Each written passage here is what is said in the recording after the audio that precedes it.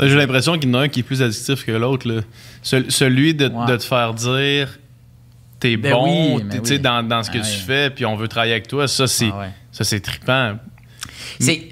Te faire reconnaître dans la société, c'est un peu de la marde. Là, c'est de la calice de marde. Tu deviens pas accro à ça. Là. C'est encore drôle, man. Ah ouais, ben tu vois, je pense que c'est pas tout le monde.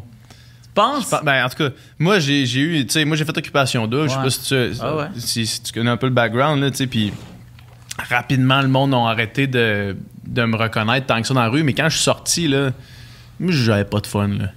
J'avais pas de fun à aller nulle part. T'avais pas de fun?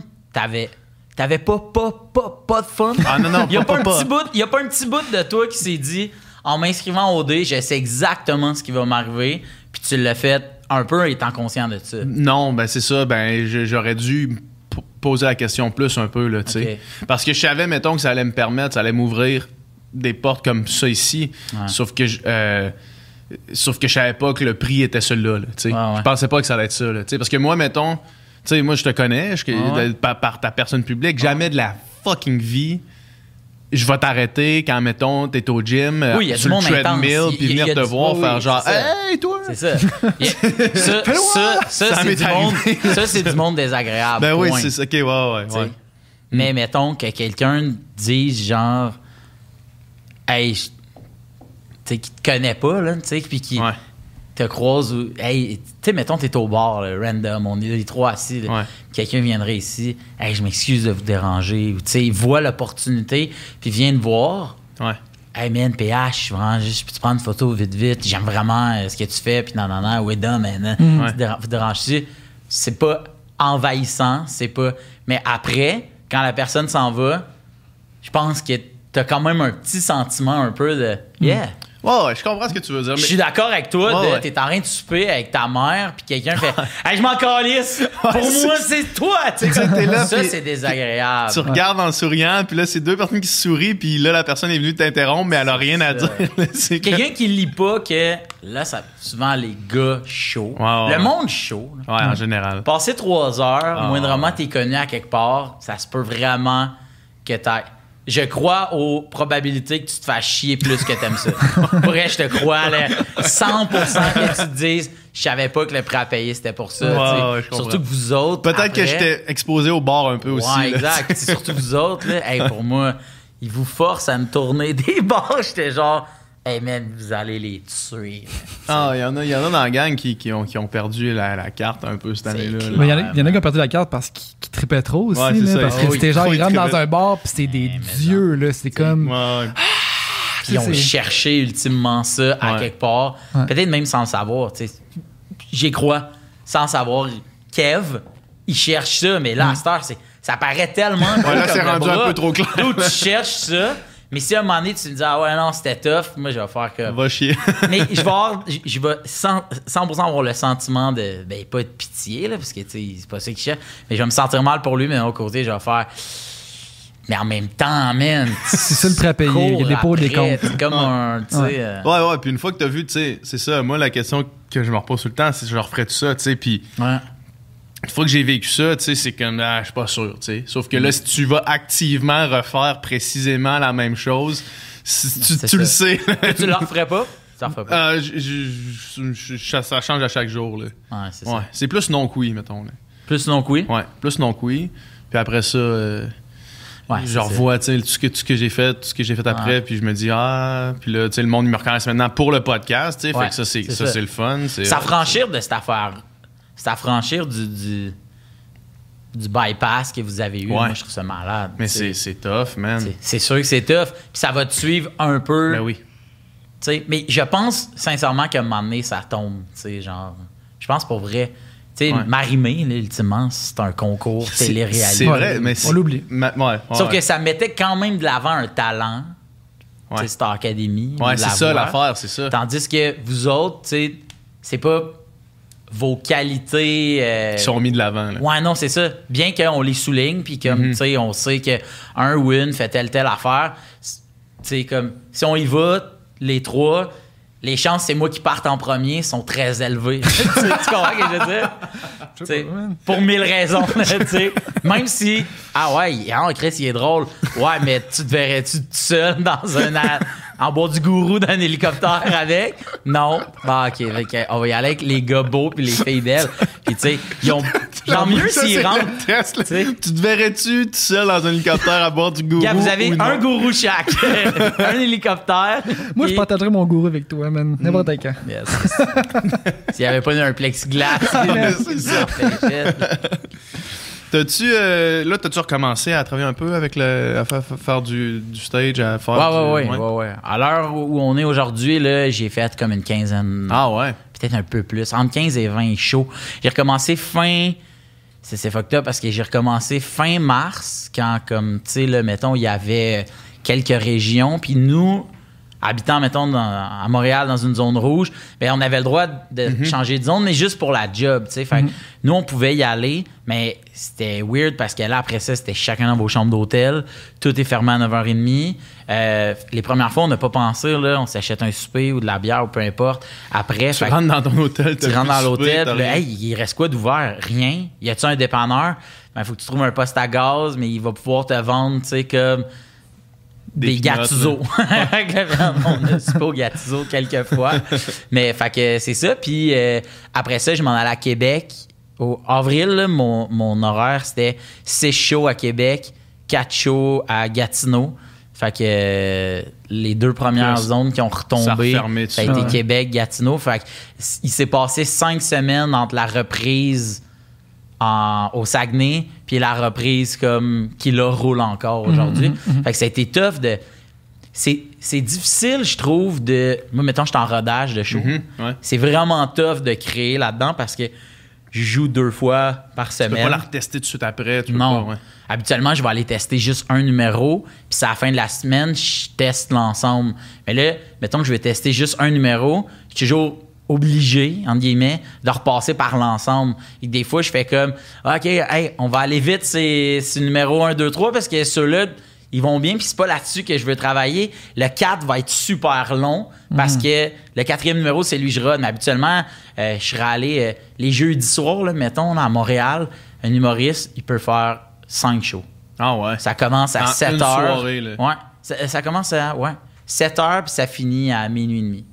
Mais tu sais, là, je vais au bordel, ça, je m'en vais au terminal, après ça, je m'en vais au brouhaha, après ça, je m'en vais à un autre bar, puis je finis au bordel. Mais entre mon bordel 1 puis mon bordel 2, mais tu sais, qui est le 5e show de la soirée, le numéro a 100% tu présentes le même numéro, mais dans une soirée. À 5 crowds différents. Ça, c'est fou, ça. Moi, j'ai travaillé en fou, là. Tu comprends?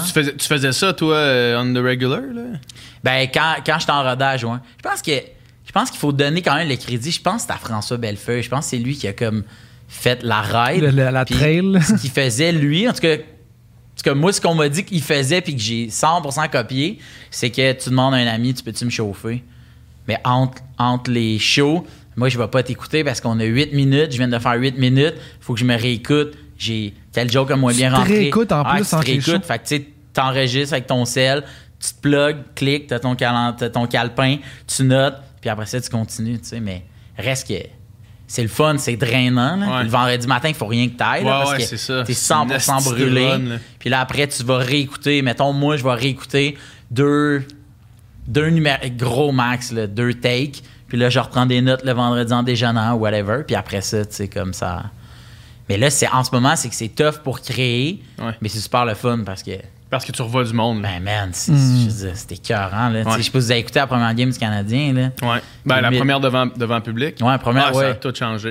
2500 personnes, mais man. On dirait que c'est 20 000 personnes. Hey, pour vrai, je trouvais ça plus sonore que quand ils mettent des cris de foule en. Tracks, exact. Fait que c'est la même chose dans les salles. Dans les salles, ils ont beau être des fois 120 ou des fois 250. Pour vrai, ça rit comme si, c'est vraiment le fun. Vraiment. Ça m'a fait ça la semaine passée. Justement, je te disais, je fais de la musique. On a joué à Santa Teresa la semaine passée. OK. Tu joues avec qui? Ce temps-ci, je joue beaucoup avec une Ariane Roy, qui s'appelle une autrice-compositrice, dans le fond.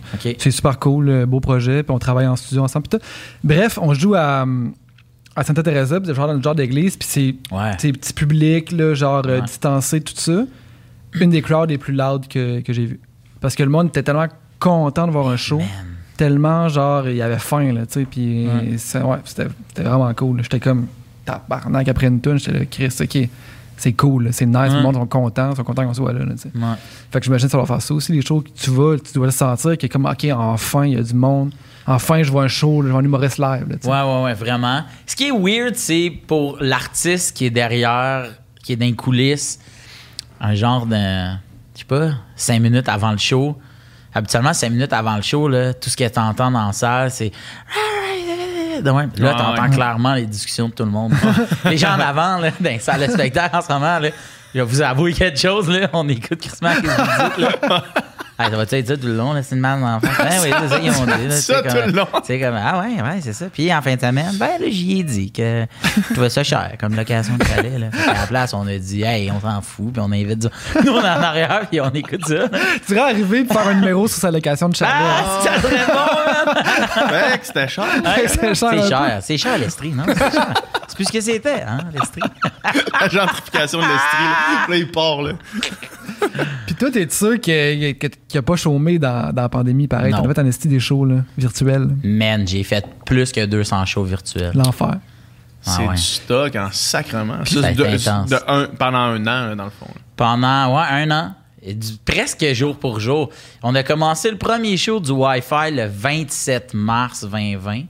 Puis tu vois, je reprenais le 21 mars 2021. C'était mon premier show au Saguenay. Fait que tu sais, ça a été... au début, ça a parti, puis un peu comme tout le monde, on pensait que ça allait durer 2 semaines. On se dit 1 mois pour un buffer. Hey, faisons 2 shows online. Puis moi, j'avais fait 10 shows de rodage, de lecture, de texte. Moi, j'étais en pleine création, pleine écriture. J'étais comme 1 mois, là... Tu sais, quand tu l'as, là, tu sais, quand tu sens que tu l'as, puis là, t'es down avec ce que t'écris, puis là, tu trouves que ça fait du sens, puis ci, puis ça. Puis là, on t'arrête net frais de sec. C'est comme, non, mais là, moi, j'ai encore du jus, là, puis je peux pas aller me coucher, là, puis je peux pas attendre. Fait qu'on s'est dit, j'ai écrit un statut Facebook sur ma page. Hey, si on faisait un show online gratuit, écrivez à l'adresse Gmail suivante, Phil-Roy en show, @gmail.com. Puis là, on avait fait une réponse automatisée. Salut, ton nom est bien inscrit. On te revient avec la date. Dans ma tête, il allait avoir, je sais pas, là, mettons, gros top, 200 personnes. On coupe la poire en 2. On fait 2 shows de 100 personnes. Ça va être le fun. En 1h30, on a reçu 2500 emails et on a généré 2500 réponses automatiques. Tu sais. Fait que Google nous a bannis. Parce qu'ils pensaient qu'on était un spam, genre « enlarge your penis ». Fait que là, moi, j'écris « Salut, mon courriel marche pas ». Puis là, ils disent « Ouais, non, c'est ça, c'est que t'as trop de trafic pour une nouvelle truc. Fait qu'on vous a bloqué. On étudie votre compte. » Puis je fais comme « Non, tu comprends pas, là. On n'a rien de monter de quoi. » Puis moi, il faut que je fasse un show. Tu sais, on veut pas « enlarge aucun pénis ». On veut faire rire les propriétaires des pénis. Possiblement que ça m'intéresse si jamais vous avez une blog, mais... Je vais pas me fermer les portes, mais c'est pas ça la tangente, là. Fait que finalement, on parle au téléphone avec le service à la clientèle Google à Montréal. Puis là, on dit, ben non, c'est pour faire des shows. Fait qu'ils nous ont débloqués. Fait que là, ça a barré comme à 2500. Puis là, le monde écrivait, OK, mais là, ça marche pas. Ça dit que l'adresse est corrompue ou whatever. Non, OK, refaites-le. Puis là, on a reçu... Pour vrai, c'est 22 000 connexions qu'on avait eues. Fait que ça veut dire que les gens s'inscrivaient. Puis on donnait le show, là. On donnait le show. Puis moi, je payais tout. Je payais les humoristes, je payais le gars qui opérait, les cams, toutes les affaires. Puis à un moment donné, on est arrivé au mois de juillet. Puis on venait de franchir le cap des 22 000 connexions. Du monde qui revenait. Puis là, j'étais genre, OK, c'est beaucoup de monde.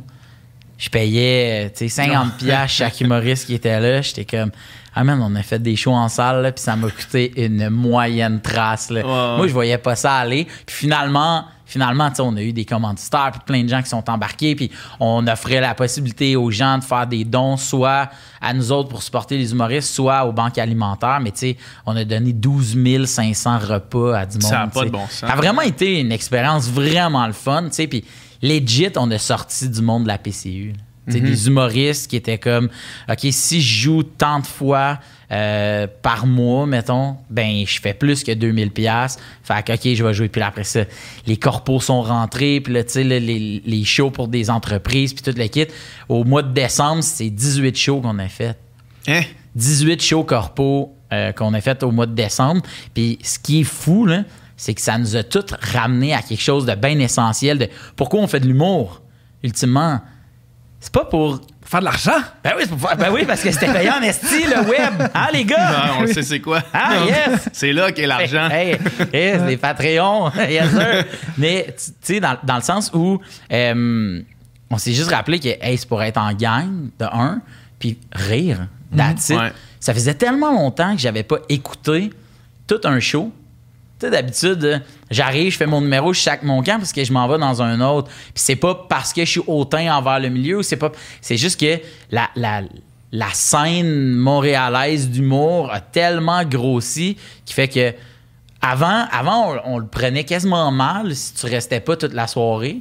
Puis à cette heure, on se pose des questions si t'es pas double ou triple booké à cette heure. Mais là, ça avait juste ramené à j'ai rien d'autre à faire à soir, j'écoute le show, je check tout le monde, puis après ça, on se donnait des commentaires. C'était tellement le fun, c'était vraiment de se retrouver la gang de chums qui font de l'humour ensemble parce qu'ils aiment ça, faire de l'humour, puis parce qu'ils n'ont rien d'autre à faire. Vous autres, vous êtes tous dans le même lieu physique, là. Vous n'êtes pas chacun chez vous. À cette heure, on est tous dans le même lieu, même lieu physique, mais pendant un bout, c'était chacun chez soi. Puis tu sais, c'est ça qui était fucked up parce qu'à cette heure, mettons, il y a un gars, Simon Delille, il jouait après avoir couché ses enfants.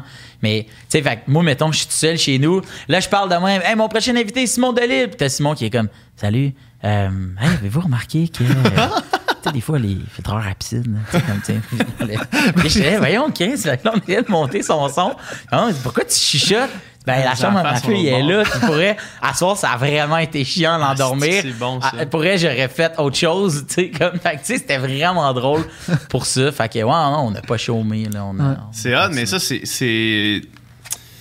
D'avoir des restrictions, ça te force à faire des choix créatifs comme ça. Puis, tu sais, au final, ça va être ceux qui vont réussir à continuer à rester créatifs dans la pandémie, qui vont s'en sortir le mieux, là, tu sais.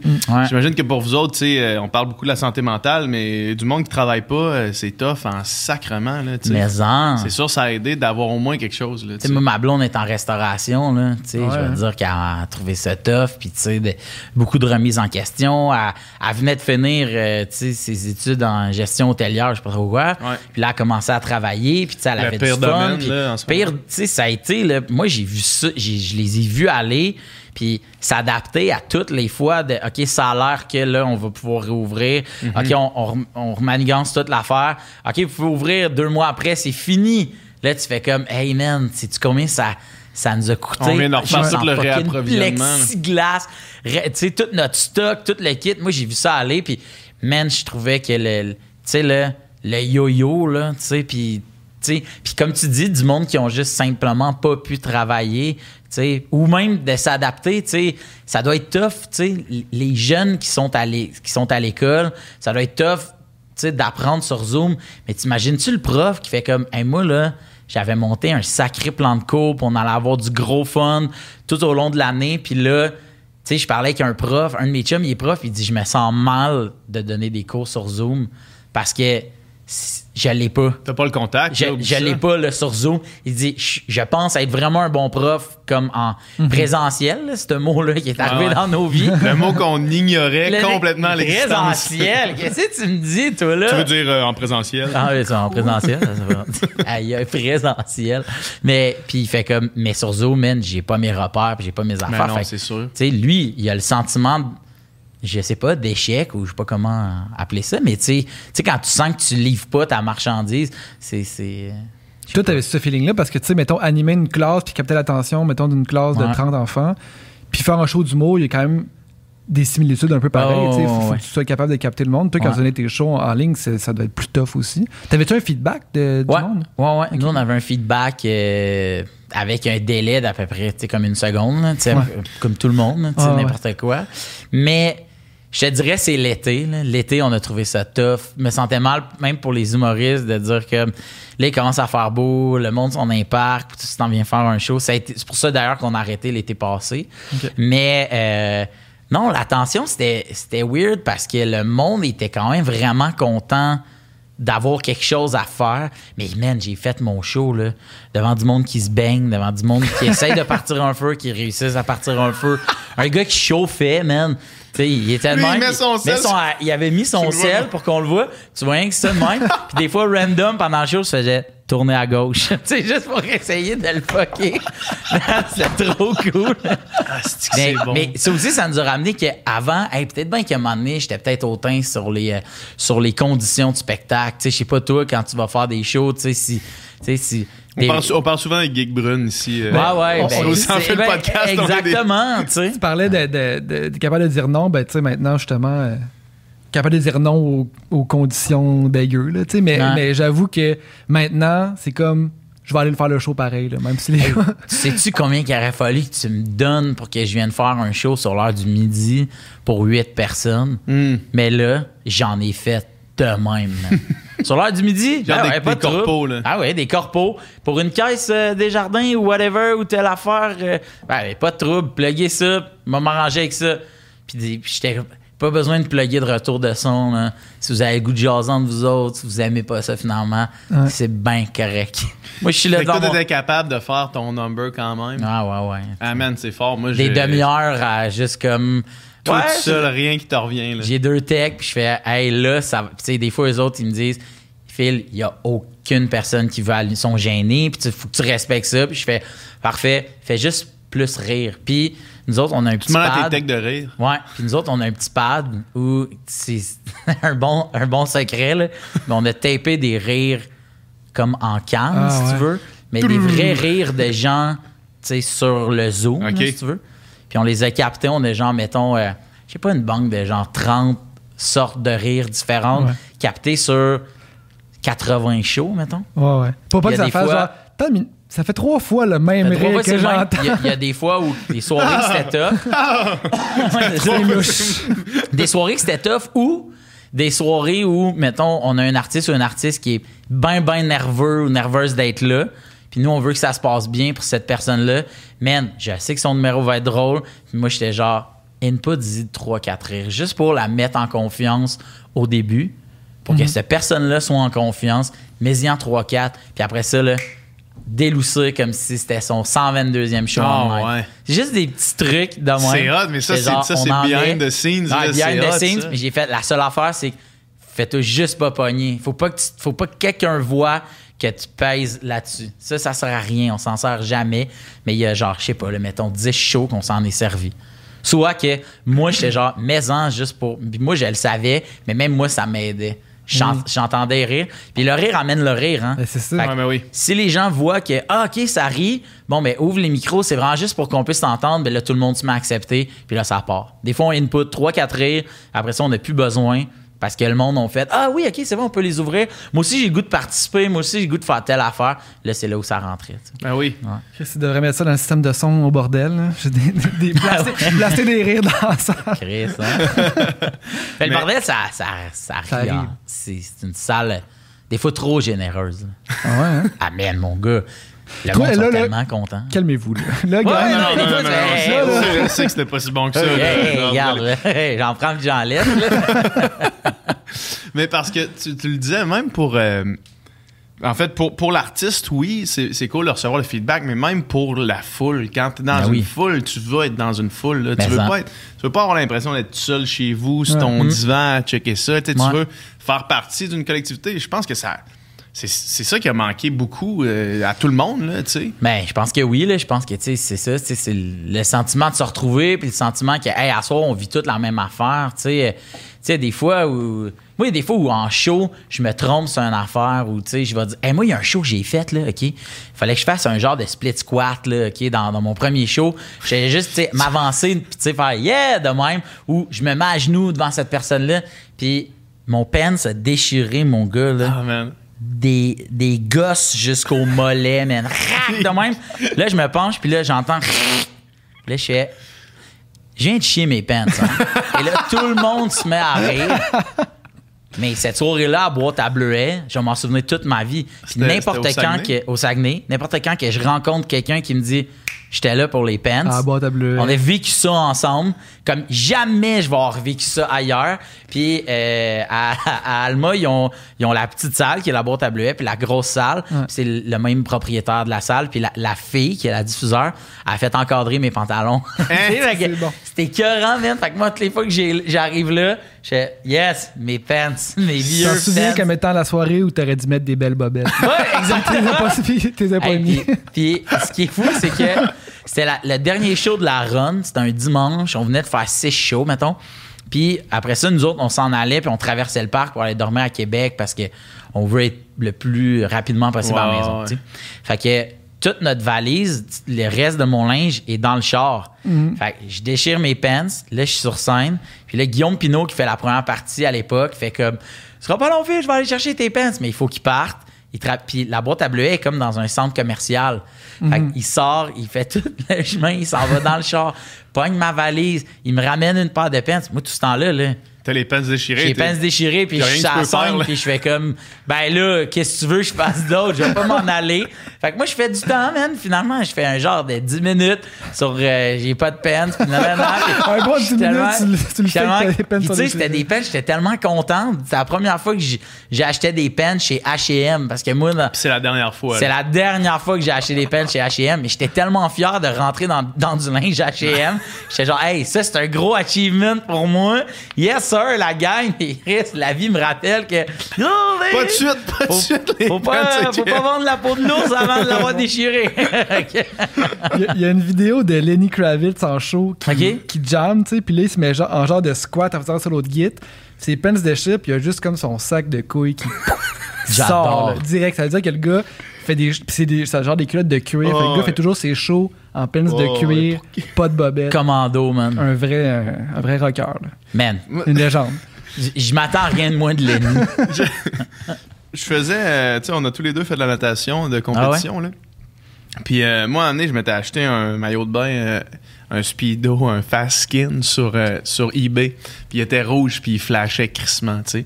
Sauf que moi, je portais du 26, maillot de compétition, puis je connais cette histoire-là. Je portais du 26, puis je savais que c'était du 26, tu sais. Je m'achetais tout le temps le même, puis je savais comment ça fitait sur moi, tu sais. Puis là, en le mettant, je fais comme... c'est pas 26. Quelque chose de weird avec ce maillot-là. Tu sais, c'est comme, je l'avais acheté sur eBay, mais pas coûté cher. Il y a quelque chose de weird avec ce maillot-là. Finalement, avant les courses... Mais combien ça vaut un maillot? 250$. Quoi? Un maillot de compétition, là, qui va jusqu'au genou. Là. Puis là, lui, je l'avais pogné genre 75$. Ah. On dirait que juste avec le prix, je sais ce qui s'en vient. Sauf qu'il y avait la tag... Il y avait la tag FINA, fait qu'il était comme approuvé par la FINA, fait que tu sais, mais c'était sûrement une tag en rétrospective. Ça voulait rien dire, là. Ah, c'est ça. Fait que là, je l'aimais, là, je fais, tabarnak, il y a quelque chose de bizarre avec ce maillot-là, puis il était serré, puis ça me prend du temps à le mettre, puis là, OK, là, c'était la finale du 100 mètres crawl, puis moi, je me penchais tout le temps à côté du bloc de départ pour me mettre de l'eau dans le visage avant mes courses. C'est comme mon rituel de compétition. Ouais. Puis là, je me penche, puis là, je sens mon maillot faire boum, mais dans le fond, d'en haut de l'arrêt, jusqu'à en avant, jusqu'à la tâche. Puis il fend complètement. Puis dans ce temps-là, dans ces compétitions-là, c'était des... tu sais, c'est des bénévoles qui sont les chronomètres. Là. Bon. Puis les bénévoles, c'est souvent des enfants du club école avec leurs parents. Les parents, ouais. Avec leurs parents. Fait que là, moi, je chante... Fait que dans le fond, les personnes derrière moi voient le dick and balls, la raie poilue qui sort du maillot. Je me retourne... La mère est comme ça, la main sur la bouche. Bouche bée, l'enfant, genre, il me regarde comme ça. Là, je me pogne de même, là, je regarde genre l'officiel qui venait de voir ce qui vient de se passer. Là, je fais genre... une seconde, jouer. Je vais juste m'en aller dans le vestiaire. T'avais un autre maillot? J'avais un autre maillot, mais genre, je le mets vraiment vite, puis là, je reviens, puis il m'avait attendu, là. Mais... Puis ça a-tu bien été, la compé? T'as-tu bien nagé? Ça a été correct. Okay. Ça a été correct. Mais moi, ça m'aurait peut-être probablement comme... J'étais shaké. Mais c'est ça, j'étais sorti de ma zone, là, définitivement. Pas, mais l'adrénaline, ça serait pas donné genre une force. Non, parce que tu le sais, en natation, man, quand t'es trop craqué, quand t'es trop primé, des fois, tu nages tout croche. Puis l'adrénaline peut te donner ça, puis après ça, t'as l'humiliation qui te l'enlève. Je pense que c'est surtout ça qui s'est passé. C'est beaucoup comme. T'as montré beaucoup de pH. Mais tabarnak, t'es dans la position la plus vulnérable que tu peux être. Là, penché, les couilles qui penchent même par en avant, puis je suis resté de même un bon 3 secondes à faire. C'est pas vrai, tu sais. Non, c'est pas moi. C'est quelqu'un d'autre, c'est un coup de vent. C'est ça. C'est un pet froid. C'est ça. C'est l'eau. C'est juste un petit pet. C'est pas un enfant. C'est pas un ado pis sa mère qui viennent de tout voir ça. C'est impossible. Ça, c'est un rêve. C'est pas ça. C'est bizarre. C'est un cauchemar, dans le fond. C'est correct. Tu fais juste vivre en me dire, ça, juste un cauchemar. Ça arrive pas dans la vraie vie. T'attends de te réveiller. Fait que bref, moi aussi, j'ai partagé un moment de pants qui déchirent avec du monde qui s'en rappelle maintenant, sûrement. Mais c'est ça qui fait que c'était hot d'être. Tu sais, souvent on dit qu'il fallait être là, tu sais. Mais moi, je trouve que sur le Zoom, on essayait un peu de recréer ça. Après ça, les gens qui étaient là le soir, que quelqu'un chauffait son char en écoutant le show, fallait être là, puis on le raconte, puis c'est le fun. Mais moi, je pense que, un peu comme, tu sais, effectivement, ce que tu dis, c'est ça qui nous a manqué, tu sais, de se dire, on est ensemble, on a une place, puis à soir, là, ce qu'on va vivre, on le sait pas. Ça va être ça, puis ça va être cool, tu sais. Fait que, il y a ça qui manquait pas mal. Puis ça n'existera pas nulle part, nécessairement, aussi, tu sais. Il n'y aura pas nécessairement de special sur Netflix que le monde va pouvoir regarder encore, tu sais, c'était one time, là. C'est ça, exactement. Ouais. Ça serait un excellent special, juste des artistes qui se déchirent les pants. Le sac. Puis là, si c'était pas la pandémie, toi, tu serais dans ton one-man show, là. Ouais, ma première aurait eu lieu au mois de février. Ouais. Puis là, c'est 1 an plus tard, finalement. Ouais, finalement, ça va être au mois de mars l'année prochaine. Fait que là, tu rodes ce show-là. Ouais, exactement. Mais tu sais, en même temps, c'est vraiment une belle affaire parce que moi, ça m'a permis de vivre encore plus d'affaires. Puis Y a-tu changé pendant la pandémie? 100%, Ah ouais, 100%. 100%. Il doit y avoir des jokes qui marchent plus avant la pandémie, là. Tu sais, c'est tellement... c'est tellement gros puis fou ce qui nous est arrivé que c'est comme... J'imagine que des fois, t'as pas le choix de t'adapter ou de l'adresser dans des jokes. Moi, j'en parle pas pantoute dans le show en ce moment. Il y a pas le mot pandémie, quarantaine, whatever. Je veux pas en parler parce que je sens que dans la dernière année, puis tu sais, partout en ce moment, tu sais, je veux dire, je suis rentré ici 3 secondes. Ouais, dans les 3 premières secondes, ça m'a rappelé qu'on est en pandémie, on est rentré, on avait nos masques. Ouais. Le plexi me rappelle qu'on est en pandémie. Fait que si je vais voir un show ou si je vais écouter un film ou si je pense que j'ai pas envie personnellement, moi, qu'on me rappelle ça. Mm-hmm. Non, c'est clair, mais des fois, mettons, je regarde des films, puis même si le film a été fait avant la pandémie, le fait qu'il se touche ou le fait qu'il y a des événements qui non, c'est clair, oui, ça me rappelle qu'il y a une pandémie. Fait que tu sais, peut-être que mettons t'as les jokes que hier je suis allé chez mon chum, ben là genre faut que tu l'adaptes. C'est sûr que les seuls hier je suis allé Virginie Fortin avait écrit un statut là-dessus de faire comme là, vous allez vraiment vous rendre compte que la semaine passée, c'est pas vrai qu'il nous est arrivé toutes ces aventures rocambolesques. Ça fait des années là qu'on traîne les mêmes la semaine passée. Fait que j'étais là, ah ouais, ça c'est vraiment une bonne réflexion. C'est bon en crise. Mais la semaine passée, j'étais chez le dentiste. Ouais, c'est ça. Puis là, il arrive et il me crisse les deux dans... Non, je suis pas mal sûr qu'il y avait des petits bras robotisés qui avaient peur. Tu sais, mais oui, non, je comprends ce que tu veux dire. Oui, c'est sûr qu'il faut adapter des affaires. Tu sais, j'avoue que là, t'en parles, puis il y a une fois où je dis... Il y a un couple qui vient s'asseoir avec moi et ma blonde, puis ils ont une bouteille de vin, puis on se passait la bouteille de même, tu sais, puis là, je fais comme, Chris, tout ça, finalement, c'est peut-être de ma faute, tu sais. Fait que, il y a juste ce moment-là où on en parle, mais c'est vrai que oui, tu sais, il faut s'adapter, puis on dirait que cette année, c'est comme si on s'était rendu compte que les gens doivent s'adapter, mais il y a 5 ans, il se passait je sais pas quoi, puis il fallait que tu t'adaptes tout le temps. Mais cette année, c'est comme, hey, là, moi, j'étais assez curieux de me dire de m'adapter. Mais Chris, tu faisais quoi avant? Ouais. Tu sais, comme, t'as un pique-nique dehors avec des chums, ils mouillent, ben, tu vas t'adapter, tu vas faire de quoi? Qu'est-ce que tu fais? Non, je refuse la température. La température, c'est dans la tête. Oh, on est tout trempe, Steve. Non. T'sais, comme, non. Tu sais, fait que, tu sais, je pense qu'il y a ça, tu sais, mais ouais, on s'adapte tout le temps. Ouais, là, c'est sûr que l'adaptation est plus capitale, mettons. Là, mais en même temps, J'aime ça, puis j'aime ce que tu dis parce qu'il y avait beaucoup de ça, tu sais, avec la pandémie, quand c'est arrivé, tu sais, il y a beaucoup de monde qui passaient, on dirait, plus leur temps à chialer à essayer de trouver des solutions, mettons. Puis je sais que c'est facile à dire, là, tu sais, de trouver des solutions, là, tu sais, sauf que c'est comme dans tout, tu sais. Le nombre de restos que j'ai vus qu'au final, évidemment, ils ont mis à pied leurs employés, qui eux autres sont sur le chômage maintenant, mais qui ont réussi à transformer leur business, à faire de la livraison à côté, à transformer un petit peu leurs affaires, tu sais, puis c'est faisable, tu sais. L'adaptation était faisable, c'était pas... puis c'est peut-être une position privilégiée de dire ça, mais je pense que ça en est une quand même, tu sais. Je pense qu'il y avait possibilité d'adaptation, puis ceux qui l'auront fait vont en ressortir bien plus gagnants. Tu sais, les compagnies, mettons, qui vont réussir à s'adapter comme du monde, puis qui ressortent, puis que là, et finalement, ils réalisent qu'ils n'ont plus de loyer à payer parce qu'ils n'ont plus besoin d'endroits sur place. Les autres, ils vont s'en sortir gagnants, là, au final, de cette histoire-là. Ouais, moi, je pense qu'il y a du positif à tirer de tout ça, tu sais, puis ceux qui pouvaient s'adapter, puis qui avaient le goût de le faire, puis qui avaient les moyens de pouvoir le faire, ben je pense qu'eux autres, ils ont encore plus une belle liste dans laquelle ils peuvent choisir des côtés positifs, tu sais. Mais non, c'est ça. Mais tu sais, après, tu sais, je sais pas, tu sais. Des fois, je me pose la question, OK, mais aujourd'hui, là, est-ce que je voudrais qu'on n'ait jamais vécu ça? Tu sais, cette pandémie-là, est-ce que je voudrais qu'on l'ait jamais vécu ou au final, il y a quand même eu des trucs qui finalement... Ça, tu sais, tantôt, tu disais, il y a des gigs là, auxquels tu réfléchis, mais t'aurais-tu pris ce temps-là, tu sais, pour le... Puis finalement, aujourd'hui, c'est quelque chose qui est full crucial dans ta vie, tu sais, mettons, du monde qui font du télétravail, tu sais, puis que pour eux, puis il y a des entreprises, moi, mon frère est en jeu vidéo, le télétravail, pour eux, là, ils avancent à des pas de géants, oui, c'est sûr. De faire comme... tu sais, le nombre d'appels qui auraient pu être des emails, je pense que là, on a appris que ce meeting-là, ça peut être un email. Puis, dans 6 emails, on se voit vraiment si on n'a pas réglé le problème. Tu sais.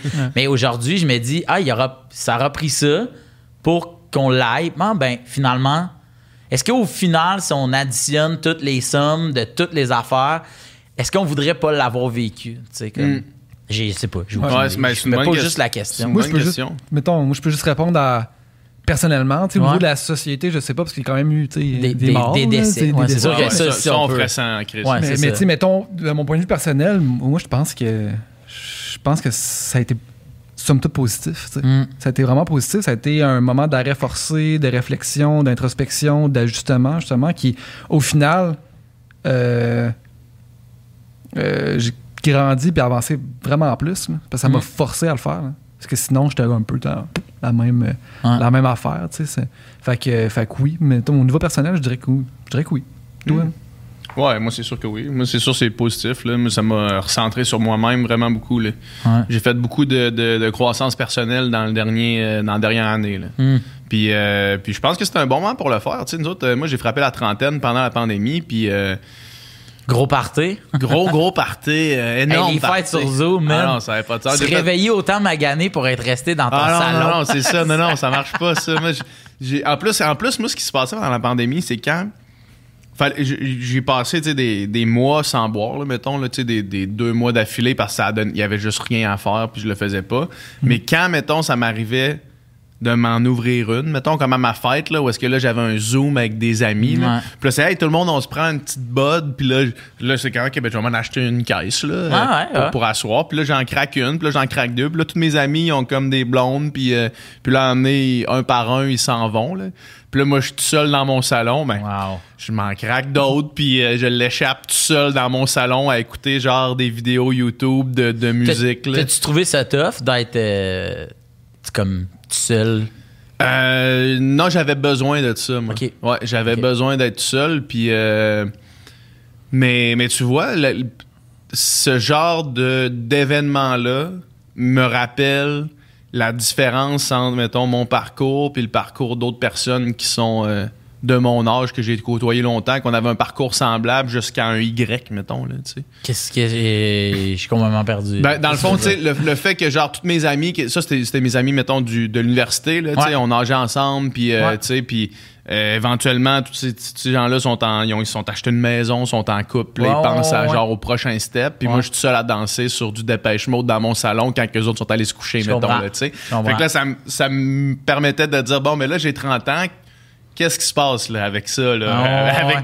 Avec la situation actuelle de moi qui fume un peu un bat en buvant des Budweiser dans mon salon tout seul, là, je me fais qu'est-ce qui se passe là? Est-ce que je suis sur mon X? Je suis sur mon X. Mais tu sais, même ça, là, tu sais, comme les autres qui disent sur ton X, mais moi, mettons, il y a peut-être, je sais pas, là, un mois, là, je me sentais pile dessus, man. Ah ouais, hein? Pile, j'arrêtais, puis j'arrêtais pas de le dire, mais je l'ai dit souvent. Mettons, de mars, avril, j'ai beaucoup dit hey man, là, je me sens vraiment dessus. Je suis bien, je me sens en contrôle de plein d'affaires sur lesquelles, tu sais, je veux exercer un contrôle, tu sais. Ouais. Puis là, à un moment donné, une affaire lâche, puis c'est comme une espèce, des fois je le vois, c'est comme une espèce de plaque d'équilibre, tu sais. Sur un triangle, c'est genre une plaque qui tient sur un triangle. Puis là, il y a un côté qui s'est plus affaissé, puis là, tu travailles fort pour essayer de ramener les affaires.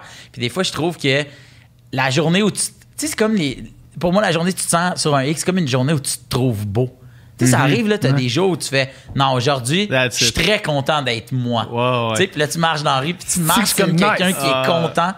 Puis là, tu marches comme il peut avoir une affaire qui fait que là, tu fais ah non, finalement, ouais. J'ai déjà craqué mon maillot devant un ami. Tu sais, comme ah non, finalement. Tu te rappelles d'une niaiserie qui s'est passée, ouais.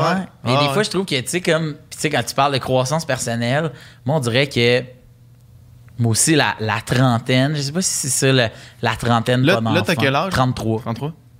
Je sais pas si c'est la trentaine ou whatever, mais à un moment donné, j'ai fait comme, OK, tu sais, juste d'être content cette journée-là. Pas remercier quelqu'un ou quelque chose, mais juste de prendre le temps de le savourer, là, tu sais, juste de se dire, hey, aujourd'hui, là, ça va bien. Tu sais, puis je sais pas, ça aide dans les jours où ça va moins bien. Ouais. Ouais. Moi, comme toi, man, dans les derniers mois, semaines, je me suis senti sur mon X. Puis on dirait, puis là, c'est vraiment peut-être weird et impopulaire de dire ça, mais on dirait que le déconfinement vient ruiner mes plans. Okay. Dans le sens que là, j'avais comme un genre de nouveau beat. Asti que t'es impopulaire et controversé. Non, mais tu sais, de parler... Tu entends ça quand il est malade? Non, mais tu sais, mettons que... ça... Non, mais tu sais, que le couvre-feu, je veux dire, je pense que la plupart du monde se réjouissent qu'il n'y a pas de couvre-feu. Moi, je Chris, je vais être obligé de me coucher tard pour mes gigs maintenant. Là. Ouais, oui, c'est ça. Tu sais, là, c'est comme on jouait à 6h, puis à 9h, je suis tout le temps rentré chez nous, je me couchais. Puis, il n'y avait pas... Je manquais jamais rien parce qu'il n'y avait pas de party ou de chillage qui se faisait. Puis là, en fin de semaine, c'est comme on fait un show. Là, il y a du chillage. Puis là, on a le droit. Puis là, c'est comme on va-tu au parc, puis tout. Puis là, Chris, ça me tentait pas. Ça me tentait pas. Puis là... Non, je suis pas allé. Je suis pas allé, mais genre, j'ai eu pour la première fois l'espèce de weird de genre, là, je peux plus blâmer ça sur le couvre-feu, je peux plus blâmer ça sur rien. Là. Faut comme je fais, faut leur dire, ça me tente pas. Puis j'ai comme pogné un beat de me lever tôt, puis yeah, c'est cool. Puis là, genre, je dirais que le couvre-feu, c'est comme non, ça me tente plus d'aller prendre une bière jusqu'à minuit, 1h, là, tu sais, ça me tente plus. Là. Tu penses-tu que tu vas être. Tu penses que tu vas garder cette ligne directrice-là, ou est-ce que tu penses que. T'as-tu peur de retomber un peu dans le je me couche tard, puis c'est sûr que des fois j'aurais pas le choix à la fin de la soirée, puis sûrement, c'est sûr que ça va arriver. Je vais peut-être faire plus attention, mais c'est clair que le mode de vie, tu sais, aussi les shows le soir, ça va revenir, là, tu sais, puis ça va revenir. Ouais, c'est clair. Mais moi, l'affaire, je pense que ce qui m'a aidé, c'est que, tu sais, moi, j'ai fait la première partie de Louis-José pendant 2 ans. S'il y a une tournée qui est pas coulée dans le rock'n'roll, je te dirais que c'est lui. Tu sais, genre, il est tellement smart, puis tellement, c'est une des personnes les plus gentilles que j'ai rencontrées, mais je te dirais pas que c'est un party animal. Tu sais, je pense qu'il a eu ses belles années. Ouais. Même lui, il en parle, puis tu sais, tout son entourage en parle. Mais tu sais, sa deuxième tournée, tu sais, il l'appelait le Rock Tour, puis la troisième tournée sur laquelle moi j'ai été pendant un bout s'appelait le Papa Tour. Puis ça lisait beaucoup de biographies. Là, ça parlait de lendemain des lectures qu'il avait faites. Moi, j'étais genre, OK? On fait pas quoi? vrai, là. Fait que moi, Fait qu'on m'a vendu du rêve. Ouais, moi, je suis beaucoup habitué qu'après un show, on va prendre une bière dans une chambre, mais que ça va être tout, tu sais. Ouais. Puis à un moment donné, j'étais en tournée avec... je sais pas c'était qui qu'on avait croisé, quelqu'un d'autre. On se ramasse, puis on est genre à Tadoussac, tu sais. Puis on fait des shows, puis c'est comme une espèce de festival un peu d'humour. Puis moi, je suis là le soir, puis dans le 5 à 7, c'est quelqu'un d'autre. Puis dans le jour, ça avait été les étudiants de l'école de l'humour, puis tout ça. Puis on se croise. Puis là, à un moment donné, je me souviens pas qui. Je pense que c'est les Grandes Crues, mais je suis pas sûr. Qui nous disent, hey, après, on se retrouve au bar. Puis là, tu fais, ouais, nous, on va sûrement aller manger là. Mais nous, on veut manger. Tu sais, moi, je mange après les shows. C'est comme, vous avez des trucs d'athlète, là, tu manges. Ben, je sais pas vous autres, mais moi, je peux pas manger 1 heure avant, là. Ça se peut pas, là. Je peux pas faire, salut la gang. Excusez. Hey, tu sais, tu peux pas avoir cette espèce de reflux-là. Tu peux pas roter. Tu peux puis pas. dire, hey, excusez-moi. Exact. Puis moi, dans le fond, je mets une espèce de Gatorade, là, tu sais, naturel. Puis il est comme rose un peu. Puis je veux pas boire dans un verre transparent. Puis je veux pas que le monde dans la salle fait « Check les qui boit du Gatorade. » Fait que je bois dans une tasse comme opaque, juste pour pas me faire juger. Pas ton Check qui boit du J'assume Gatorade. aucunement mon côté Gatorade. Pourquoi tu bois du Gatorade? Mais c'est pas du Gatorade. C'est parce que c'est du sucre. Parce que dans le fond, ça m'arrivait un moment donné que j'avais full d'entrevues à Québec, puis on allait souper après. Puis dans ce temps-là, moi, mon premier show, il y avait un entracte. Puis après l'entracte, OK, on va souper, là, nanana, tout est réservé. Je rembarque, puis j'ai 50 minutes de show à faire, moi. Ouais, puis tu crashes. J'embarque, et là, je crash, genre, baisse de sucre, je suis full étourdi. J'ai fait 45 minutes de show en ayant un vertige constant parce que j'avais bu de l'eau, mais j'avais rien mangé, puis j'avais eu full d'entrevues. Puis à ce moment-là, j'avais parlé à quelqu'un au gym qui m'avait dit « Mais tu devrais te prendre genre d'électrolytes, de trucs, juste du sucre, juste pour te garder. » Puis c'est un sucre comme naturel, là, mettons genre de canne ou je sais pas quoi. Puis ça va juste faire en sorte que c'est pas manger une barre de chocolat, mettons. C'est rien de transformé. Tu mets ça dans l'eau, ça goûte ultimement l'eau puis pas de saveur, là. Ça goûte comme de l'eau un peu sucrée, là, si tu veux. Puis c'est juste que le truc devient comme rose un peu, là, tu sais. Fait que... c'est comme la secret sauce. Ouais, c'est comme ta secret sauce. Hein. Je bois de la secret sauce. Tu bois de la secret sauce. Je suis un gars de sauce. Puis, fait que c'est ça, fait que... je sais pas pourquoi je Fait que là, t'avais ça, puis là, c'est les Grandes Crues qui vont manger après, puis toi, t'as ça. Disant, on va-tu là, tu sais, on va aller manger après. Je dis, ouais, pas de trouble. On arrive, et là, eux, ont planifié... Il y a un dude qui a des jeans Parasuco comme déchirés, là, tu sais, très Sean Paul, early 2000. Ouais. Lui, il a un bateau, puis au close, il va nous amener en bateau. Tu sais, sur le fjord. Ça va être malade. Et là, ils font, venez-vous avec nous autres, tu sais, non. T'es à tête du sac, là, on va voir les baleines sur un Zodiac. De nuit, avec un dude en jeans Parasuco, puis un V-neck. Je suis sûr qu'on peut vous arranger de quoi pour vous embarquer avec nous autres. Puis mon tech qui est avec moi, Dadé, lui, 42 ans. Là. Puis il dit à Marilyn, tu sais, pour nous être en tournée, c'est plus spécial. Et là, elle a comme fait, oh shit. Moi, j'ai trouvé ça, de un, super bête, et de deux, quand même vraiment vrai de faire, moi, demain, j'ai un autre show. Ouais. Si on s'éventre à toutes les shows puis qu'on finit à 4 heures du matin sur un bateau, sur le fjord, sur un bateau en Parasuco, on sait dans l'estuaire, là. J'ai comme l'impression que quand je vais dire au gars, ouais, j'irai me coucher, je suis pas sûr qu'il va être comme, ben oui, je comprends, on vire de bord. Il va faire, OK, ça me coûte tant de gaz, esti, on y va, tu comprends? Ça va finir avec des affaires. Fait que je trouvais qu'il y avait cette affaire-là de dire, c'est vrai que il y a des soirées où c'est le fun de faire la fête puis toute la kit, mais toutes les soirs, pour moi, c'est de se dire, mais demain, tu sais, qu'est-ce qu'on va faire? Tu sais, je veux dire, si là, on est en bateau, demain, on va-tu trouver ça plate, qu'on dise, à soir, on fait rien? Ou, tu sais, fait que moi, je trouve que c'est important de mettre les trucs au clair puis de se dire, moi, ma gang de chums, de gars d'hockey cosum, là, ils savent que je vais, après la game, je vais prendre une bière puis je chaque mon camp. Ouais. Même si eux autres restent jusqu'à tard, puis ils m'appellent le père. Puis, tu sais, mais c'est juste que je trouve que souvent, c'est comme une avenue facile de rire de la personne qui veut pas venir ou qui veut s'en aller tôt. T'es plate, tu fais rien, puis tu fais comme, ben oui puis non. Là, on est dimanche. Ouais. On joue, la game commence à 10h le soir. Qu'est-ce que t'es pas prof, toi, man? Qu'est-ce que tu fais? C'est comme...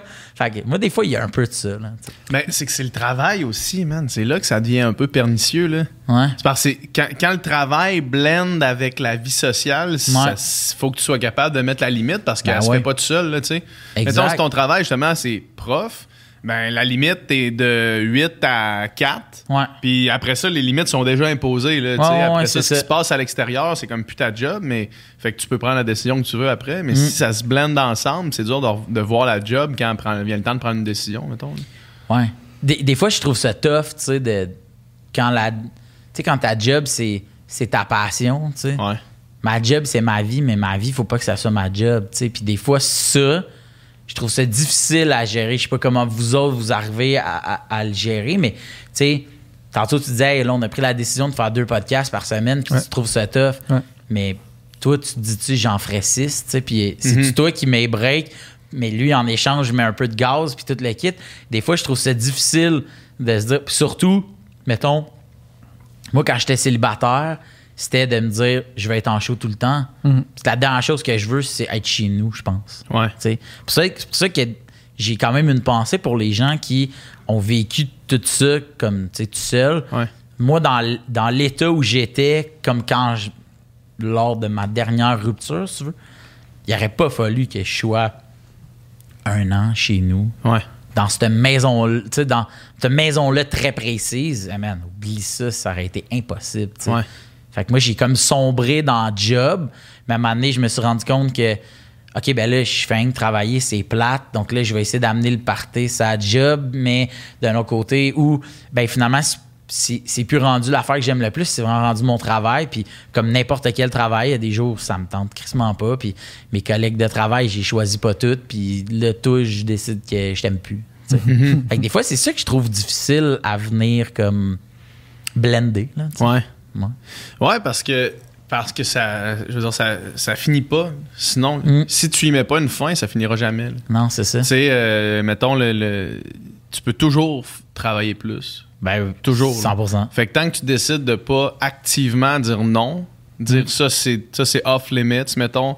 Moi, j'ai arrêté de répondre à des emails après 5 heures, mettons. Là. Ouais, ça a été tough à faire. Là. Puis c'est encore aujourd'hui, des fois, il faut que je me force pour le faire. Tu sais, mettons, en fin de semaine, dimanche, j'avais genre j'avais rien à faire. Tu sais, j'étais genre une journée vraiment mollo chez nous. Là.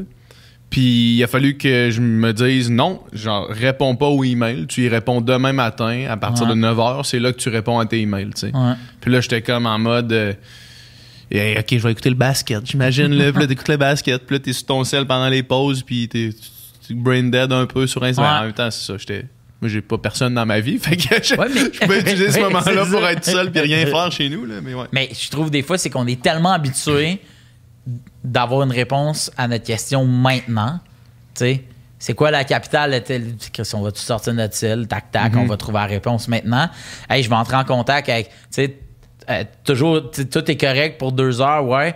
On s'envoyait l'adresse à A50, mais moi, je l'avais déjà. Tu comprends? Mais du texte, tu m'avais pas demandé, c'est que tu l'avais. Oui, mais reste que pareil, tu sais, comme, je l'ai vu que tu m'as écrit, pung, ça a popé. J'essaie tout de suite. On dirait que ne pas être joignable aujourd'hui, en 2021, pour notre génération et les générations futures, je pense que ça va être quelque chose de bien, bien difficile.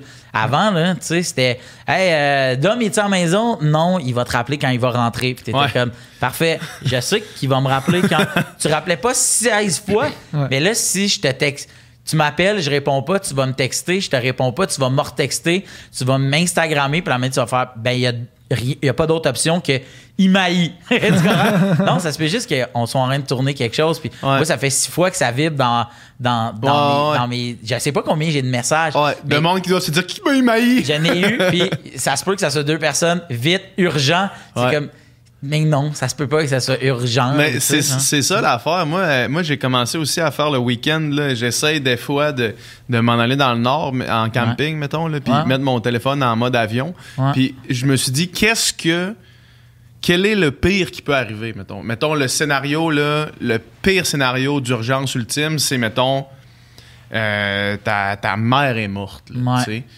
Ben, si, mettons, je pars le samedi matin, puis j'ai mon celle en mode avion, puis que je la prends le dimanche soir, là, ça va pas changer grand-chose dans qu'est-ce qui va se passer, tu sais. Ouais. Fait que c'est quand même un scénario extraordinaire, peu probable. Ben non, mais exact. Mais ça serait le pire scénario que je pourrais manquer. Ce serait la pire information que je pourrais manquer, mettons, là, tu sais.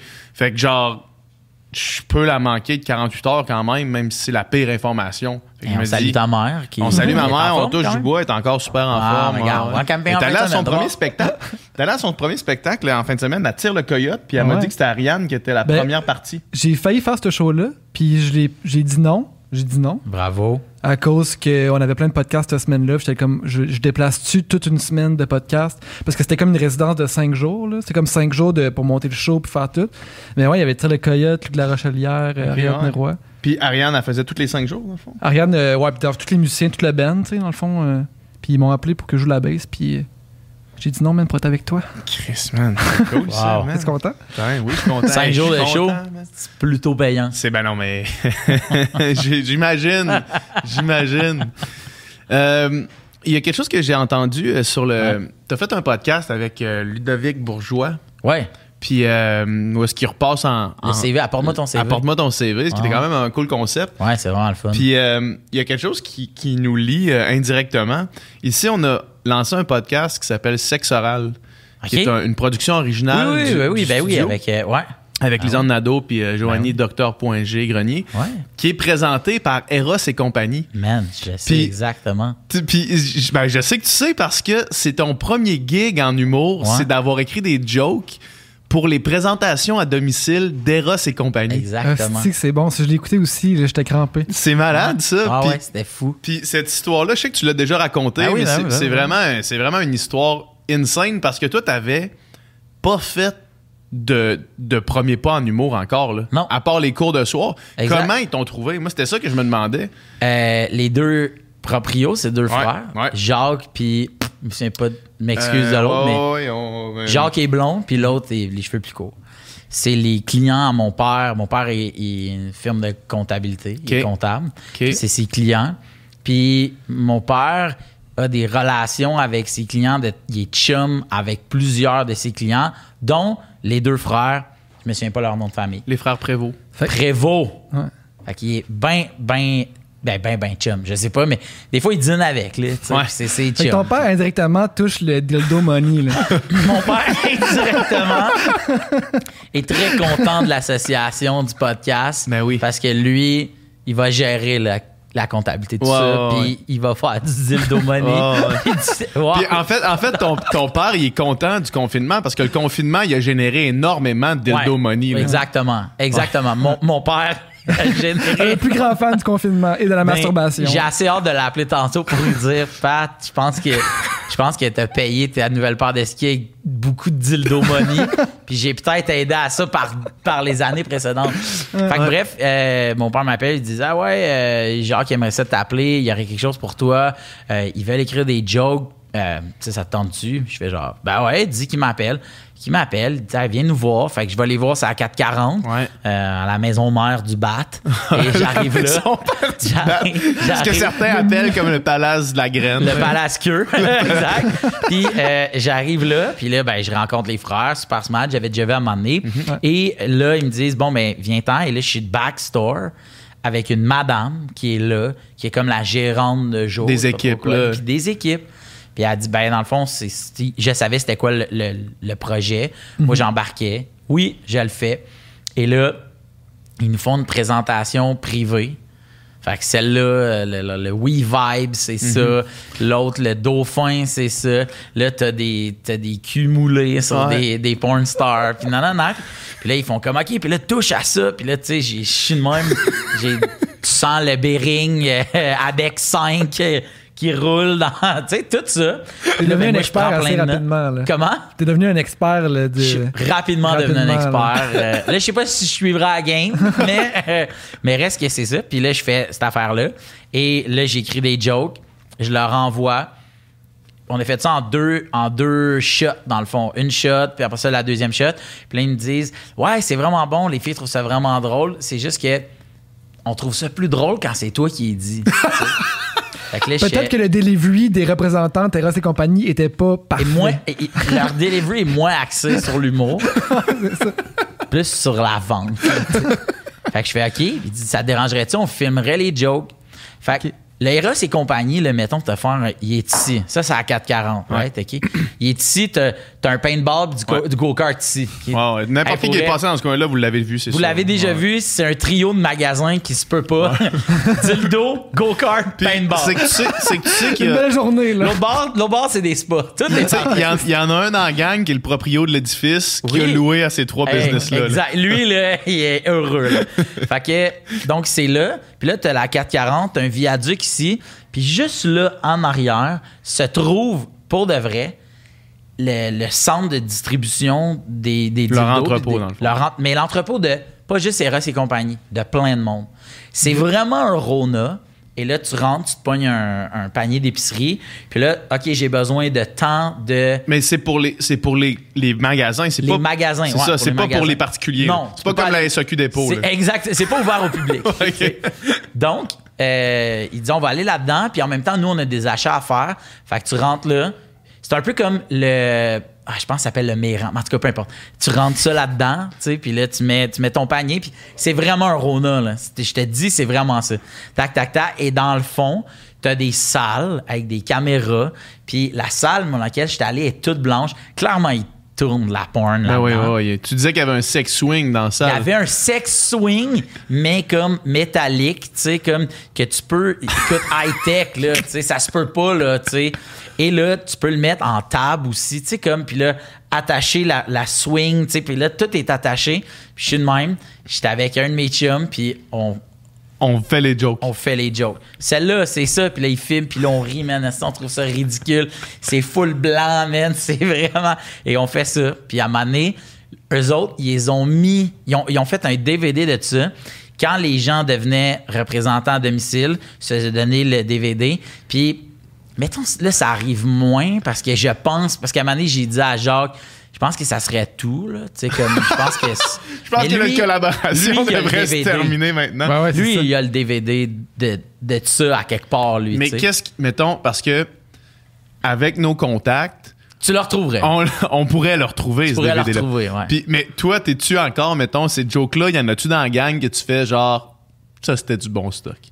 Écoute, je m'en souviens pas tant que ça. Je me souviens juste de 2 jokes. Un sur le Wii Vibe. Le Wii Vibe, c'est tu branches ça sur ton iPhone, puis ça vibre en fonction, mettons, de la ligne de bass, la ligne de drum. Puis c'était juste comme... Mais tu le branches ton iPhone, mais... C'est Bluetooth. Puis tu mets de la musique. Tu le mets dans une culotte ou non? Ben, c'est un dildo. OK, c'est un dildo. Là, tu le pénètres, puis là, puis là, ça va vibrer sur Enter Sandman. Puis là, j'étais genre, quelle belle façon de découvrir Dimmu Borgir. Puis là, c'est quoi Dimmu Borgir? Tu le mets, puis là, tu sais, ça part. Double kick à côté, là, des blast beats. Le dildo lève, puis s'en va, là, à Ashkanat-Ashkwan, là, tu sais. Puis l'autre, c'était une porn, du moulin d'une porn star. Un fessier, il appelait ça les fessiers. Le fessier. Puis là, t'avais avant, écoute, c'était une main, là, tu sais, de même. Ouais. Puis là, il y avait celle. C'est le Great American Challenge. Great American. C'est un connaisseur. Un connoisseur. Et là, j'étais genre. La joke, c'était comme, c'est moulé sur, je sais pas, là, son nom, là, Cherry Blossom. Puis. Mais c'était avant qu'elle s'amuse avec celle-là. C'était juste comme un... C'était juste des petites affaires. Le but, c'était pas d'aller chercher une clap. Dans le fond, la commande, c'était... Il y a des représentantes qui trouvent ça difficile des fois parce que c'est un sujet qui est peut-être probablement de moins en moins tabou, mais c'est pas pour rien que, tu sais, Dr.G... J'imagine que ça doit être la meilleure... Je dis ça comme c'était ici, là. Ça doit être la meilleure... Enchanté. Mais ça doit être... À quelque part, peut-être une excellente vendeuse si ce n'est pas la meilleure vendeuse. C'est sûr. C'est sûr. Parce qu'elle connaît ça. Ouais. Quand tu l'écoutes, c'est pas gênant. Elle en parle. Mais je pense que je serais pas prête à dire que c'est tout le monde qui finalement... est à l'aise à ce point-là. Oui, est à l'aise, puis rend le monde à l'aise. Puis elle, ses ventes, ça doit être écœurant. Puis tu sais que... Bon, quel mauvais jeu de mots, mais elle fourre pas le monde dans le sens où elle connaît ça, puis elle peut t'expliquer, toi, t'aimes quoi de telle affaire, puis ça. Ouais. Mais s'il y a une approche comique, ça se peut que ça fasse le même effet. Fait que les autres, ça fasse un peu le lubrifiant entre le sujet puis la clientèle. Le lubrifiant. Mais tout ça pour dire que c'était ça le but, tu sais. C'était ça le but de l'exercice. Puis, ouais, mais c'est sûr que tu le retrouverais, là. Ah ouais. Tu sais, s'il m'invite à ça... Faut qu'on essaie de mettre la main dessus, là. Toi, mettons... Juste, faut que je sois là quand ça va être visionné. Quand on le regarde. Mais après, ça peut pas être... Hey, retrouvez-nous sur YouTube, puis on va le mettre, là. Tu sais, comme ça, je voudrais pas. Tu serais mal à l'aise à combien sur 10 que ça leak là, sur Internet, là, ces vidéos-là? Là? Ben, tu sais, en même temps, tu sais, comme... à 1. Hein. OK, Tu sais, dans le sens, c'est juste que... J'ai fait... Écoute, pour vrai... Mais tu penses que c'est encore drôle ou genre... Mettons... Je ne pense pas que c'est encore drôle. Je pense pas que c'était à ce point-là drôle. Ouais. Écoute, dans la vidéo, là, je dois peser 300 livres, je dois avoir des cheveux longs jusqu'ici avec des lunettes, puis toujours avec un hoodie. Là. Fait qu'au pire, à la limite, le monde ne saura même pas que c'est toi. Là. Ce qui va me gêner, ce qui va le plus me gêner, c'est de quoi j'ai de l'air. C'est sûr et certain. Ouais. Ah, c'est sûr. Plus que d'avoir fait des... Il me dirait, veux-tu le refaire là? Si j'avais le temps, man, c'était quand même c'est le fun. Quand même, c'est un sujet qui est drôle, c'est un sujet qui... Ouais. Joanie, elle a une approche comique avec tout ça aussi, Ouais. vraiment. Ah, je sais pas si tu la connais un peu, mais... Non, pas mais je pense qu'elle a même fait les cours du soir de l'école de l'humour, là, une affaire de même. Ouais. Ben, moi, je pense que ça peut être que bénéfique, tu sais, puis tu sais, ma mère est prof de français. Ma mère, à un moment donné, il faut qu'elle parle devant d'autres profs pour que... Mais elle se disait, et si je prenais un cours à l'école de l'humour, juste pour... Moi, quand j'ai fait les cours du soir à l'école de l'humour, là, il y avait des conférenciers, puis il y avait du monde qui rentrait là, puis qui disait, je veux pas devenir humoriste, moi, là. Je suis ici parce que j'ai jamais parlé devant du monde. Je dois parler devant du monde l'année prochaine. Je vais faire une conférence, puis j'ai juste envie d'ajouter juste 2-3 jokes. Mais quand moi, mettons, je voulais rentrer à l'école de l'humour, puis que moi, je préparais des jokes, j'étais assis, ben les gens riaient, mais on riait autant à la personne qui arrivait et qui disait « Bonjour, aujourd'hui, je vais vous parler des ossements humains. » Donc, les ossements humains, puis là, il plaçait 2-3 jokes bien placés. C'était un rire. Mais tu sais, le restant du temps, j'étais genre... C'est sûr que moi, ça m'intéresse pas. Fait que tu sais, comme, c'est tough pour moi, mais sauf que quand tu rentres ta joke, c'est super drôle. Moi, je trouve que l'humour, tu sais, c'est un excellent lien. C'est vraiment le fun. C'est un lubrifiant. C'est vraiment un excellent lubrifiant. Et l'humour, c'est le fun. Mais c'est vraiment... J'avais jamais pensé à ça de même. Ouais. Jamais. Puis c'est sûr que c'est... Tu sais, moi, mettons, les profs qui m'ont le plus marqué, c'était les profs qui avaient un delivery un peu drôle, là, des fois, tu sais. Ouais. T'es capable de faire une joke par bout puis que c'était pas genre super monotone tout le temps. Puis... Moi, je trouve que ça casse le beat, ça casse tout, tu sais, puis ça rend le truc le fun, puis tu sais, t'es là pour apprendre. Si t'oublies que t'es là pour apprendre, moi, je trouve que c'est là que tu vas apprendre le plus. Ben, j'imagine que non, mais dans le sens où, à l'étape, mettons, du secondaire, je pense que si t'as le goût d'apprendre le théorème de Pythagore à quelqu'un, t'as une panoplie d'options de rentrer ça dans la tête d'un jeune. Puis je pense que l'humour, là, je pense qu'un delivery le fun, un delivery qui est pas, trop scolaire, là, tu sais, te faire schooler dans la vie, c'est jamais bon, là. C'est plate. Ouais. T'as l'impression de te faire rabaisser, puis nanana. Moi, je trouve que si tu y vas avec des exemples, des affaires, des trucs, tu sais, qui vont, tu sais, les autres, ils nous l'avaient expliqué, là, sur, t'as besoin de faire quelque chose, t'as besoin d'une permission spéciale, OK? T'as le choix, tu demandes à ton père ou à ta mère. À ton père, tu sais que ça va être 2 fois plus long qu'à ta mère. Fait que ton père, c'est que l'hypoténuse, c'est ton père. Donc, l'hypoténuse est 2 fois plus long que... Puis là, j'ai fait, je vais m'en souvenir toute ma vie. Ouais, là, tu l'oublieras plus jamais. Là. Jamais. Je le sais que vraiment, le côté est 2 fois plus long que l'autre. Puis that's it. Sur un angle droit. Ben, OK, un coup, tu as besoin de ça, tu pars. Quand tu auras besoin de ça. J'ai assez hâte de l'utiliser. Moi, j'ai hâte, là. J'ai hâte d'avoir. Tu sais, les autres, c'était comme. Il y a toujours des affaires de. Il veut refaire sa clôture, puis c'est un carré parfait, puis j'étais genre. Je sais pas dans quelle ville qu'il habite, là, mais j'ai assez hâte de tomber sur une cour parfaitement L'urbanisme dans cette ville-là est incroyable. Hey, ouais, lui, il a vraiment fait comme. Moi, je travaille avec l'hypoténuse, la gang.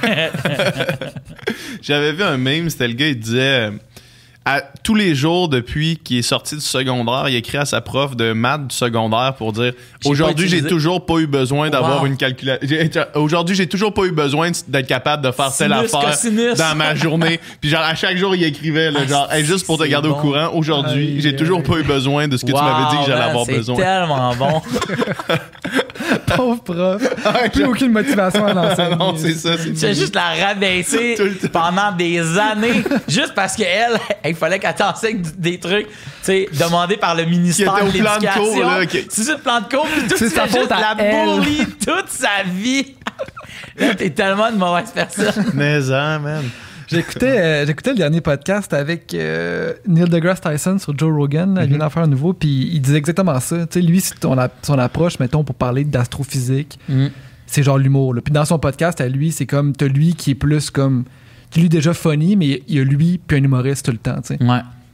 Comme ça, t'écoutes ça, puis dis le monde, ils ont bien plus le goût le lendemain de réécouter parce qu'ils ont ri, mais ils ont appris quelque chose en même temps que juste comme des facts puis des faits, puis genre, tu sais, un arrière de l'autre, là, à un moment donné, c'est comme, c'est lourd. Ouais, c'est clair. C'est comme Chris Boucard-Diouf, il était prof à l'université. Ben oui. Ça devait être incroyable. Ça devait être le meilleur prof. Ça devait être le cours. Là, il devait être drôle puis méga intéressant. Puis moi, je trouve que les meilleurs numéros d'humour, tu sais, les numéros d'humour qu'on se partage, toute la gang, c'est des numéros d'humour qui parlent d'un enjeu de société, mais avec humour qui fait qu'on le comprend. Il y a un numéro là, de Dave Chappelle sur le LGBTQ+.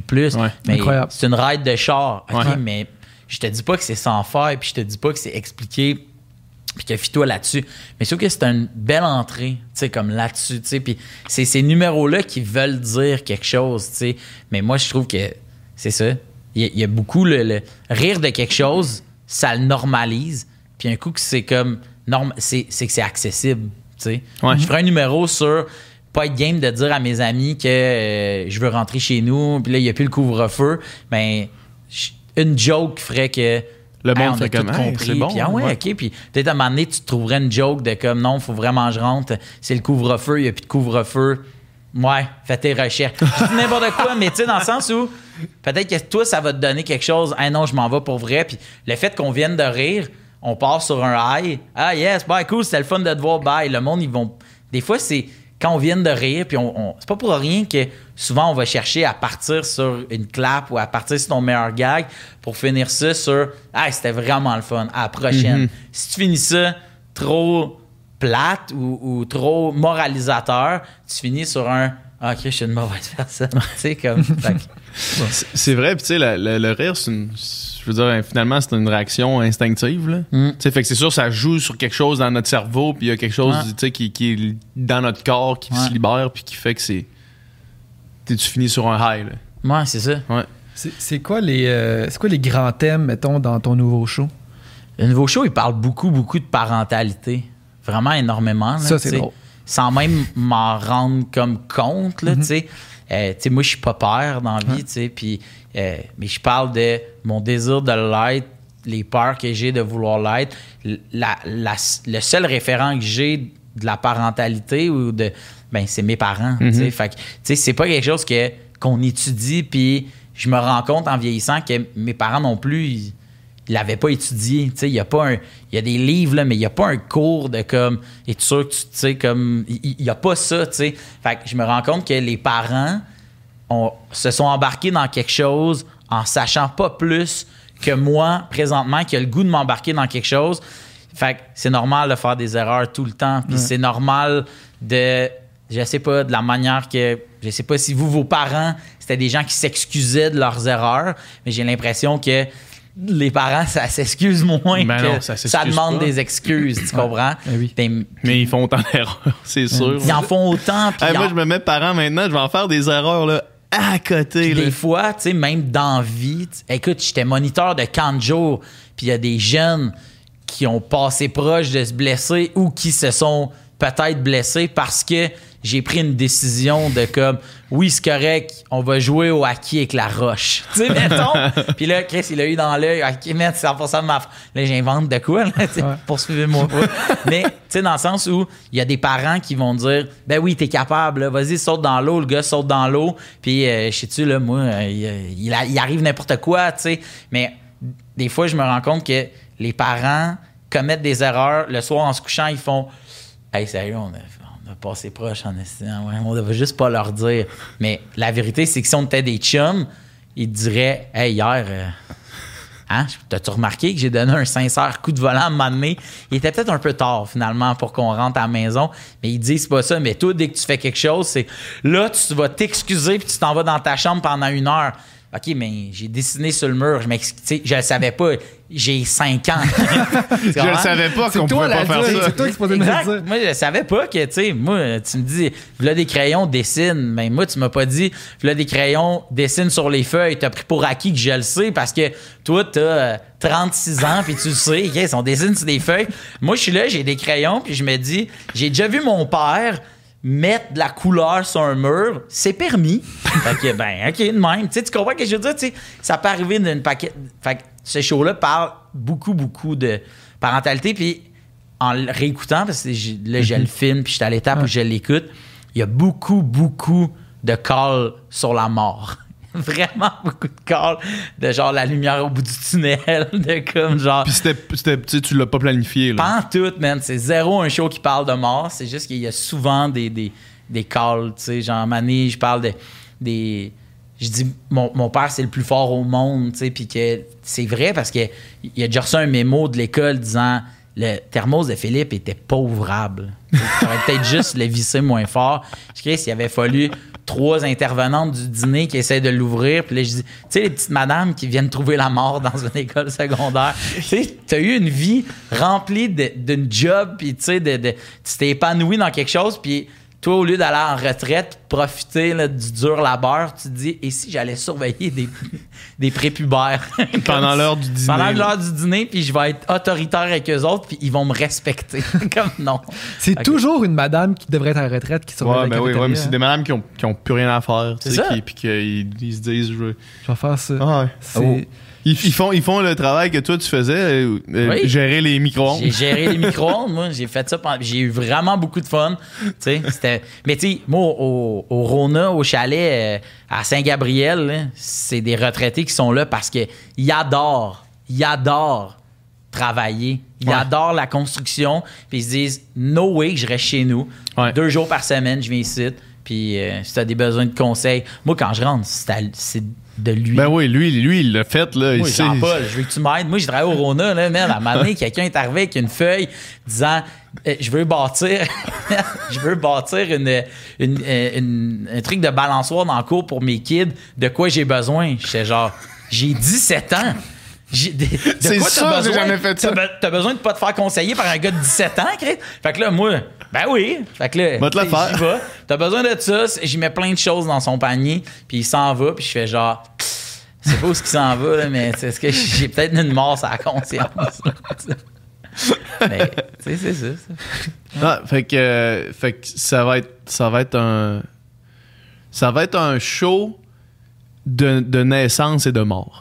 Ça va être un show de naissance à la mort. Puis en ce moment, moi, comme je crée, c'est que là, je suis au moment où je sais le thème général, puis l'histoire, la narrative de l'histoire, je l'ai quand même pas mal. Fait que là, ce que je fais, c'est que j'invite des artistes qui font pas de l'humour à venir voir le show. Comme random, là. Okay. Tu sais, genre... je suis un gros fan de Malajube, puis... j'invite Julien Minot, je réinvite le même monde que sur le premier show. Puis tu vois, le décor, on l'a trouvé. Ça reste que c'est Julien, après le show, qui a lancé. Tu sais, quand tu parlais de telle affaire, j'ai dit, ça va vraiment. C'est l'affaire la plus musicien que j'ai jamais dit. Mais moi, dans ma tête, en arrière, Phil, c'était mauve ou vert. Mais il dit, je sais pas pourquoi. Je peux même pas t'expliquer. Je veux te dire ça, mais moi, je voyais ce mauve ouvert. Puis, à la première, j'ai regardé puis j'ai dit, tu remarqué le décor? Il dit, dude, c'était mauve et vert. C'était exactement ça que ça prenait. C'était 10 fois meilleur. Non, mais tu sais, des fois, tu te dis juste, ça m'aide à adapter. Une autre forme d'art, là. Quelqu'un qui voit ça d'un autre œil. Tu sais, puis moi, j'ai des chums qui font de la musique, puis des fois, ils m'envoient des tunes, puis tu sais, moi, j'y vais avec je me suis senti de même, j'ai écouté, mais après ça, tu feras qu'est-ce que tu veux avec, tu sais. Fait que c'est ça. Fait que tu vois, là, mettons, quand je rentre, quand les gens viennent voir le show, tu vois, là, en fin de semaine passée, j'étais à Brossard puis à Shawinigan. Puis il y a du monde qui sont venus à Brossard puis à Shawi. Puis je leur disais, il y a un fuck avec la fin. S'il y a une... Puis tu sais, moi, je te demande à rien. Juste, il y a un fuck avec la fin. Puis c'est Louis Morissette qui est venu voir le show Brossard, puis il est arrivé, puis il a dit « C'est parce que ta fin parle pas de parentalité. » C'est ça ton problème. Ton dernier numéro, il parle d'une anecdote que tu as eue en skidoo. Tu sais, comme ça n'a aucun rapport. Puis j'étais genre, parce que c'est un numéro qui, tout seul, est vraiment fort. Fait que je me suis dit, je vais le mettre à la fin parce que je veux finir avec mon plus high. Il dit, ouais, mais. C'est pas ça.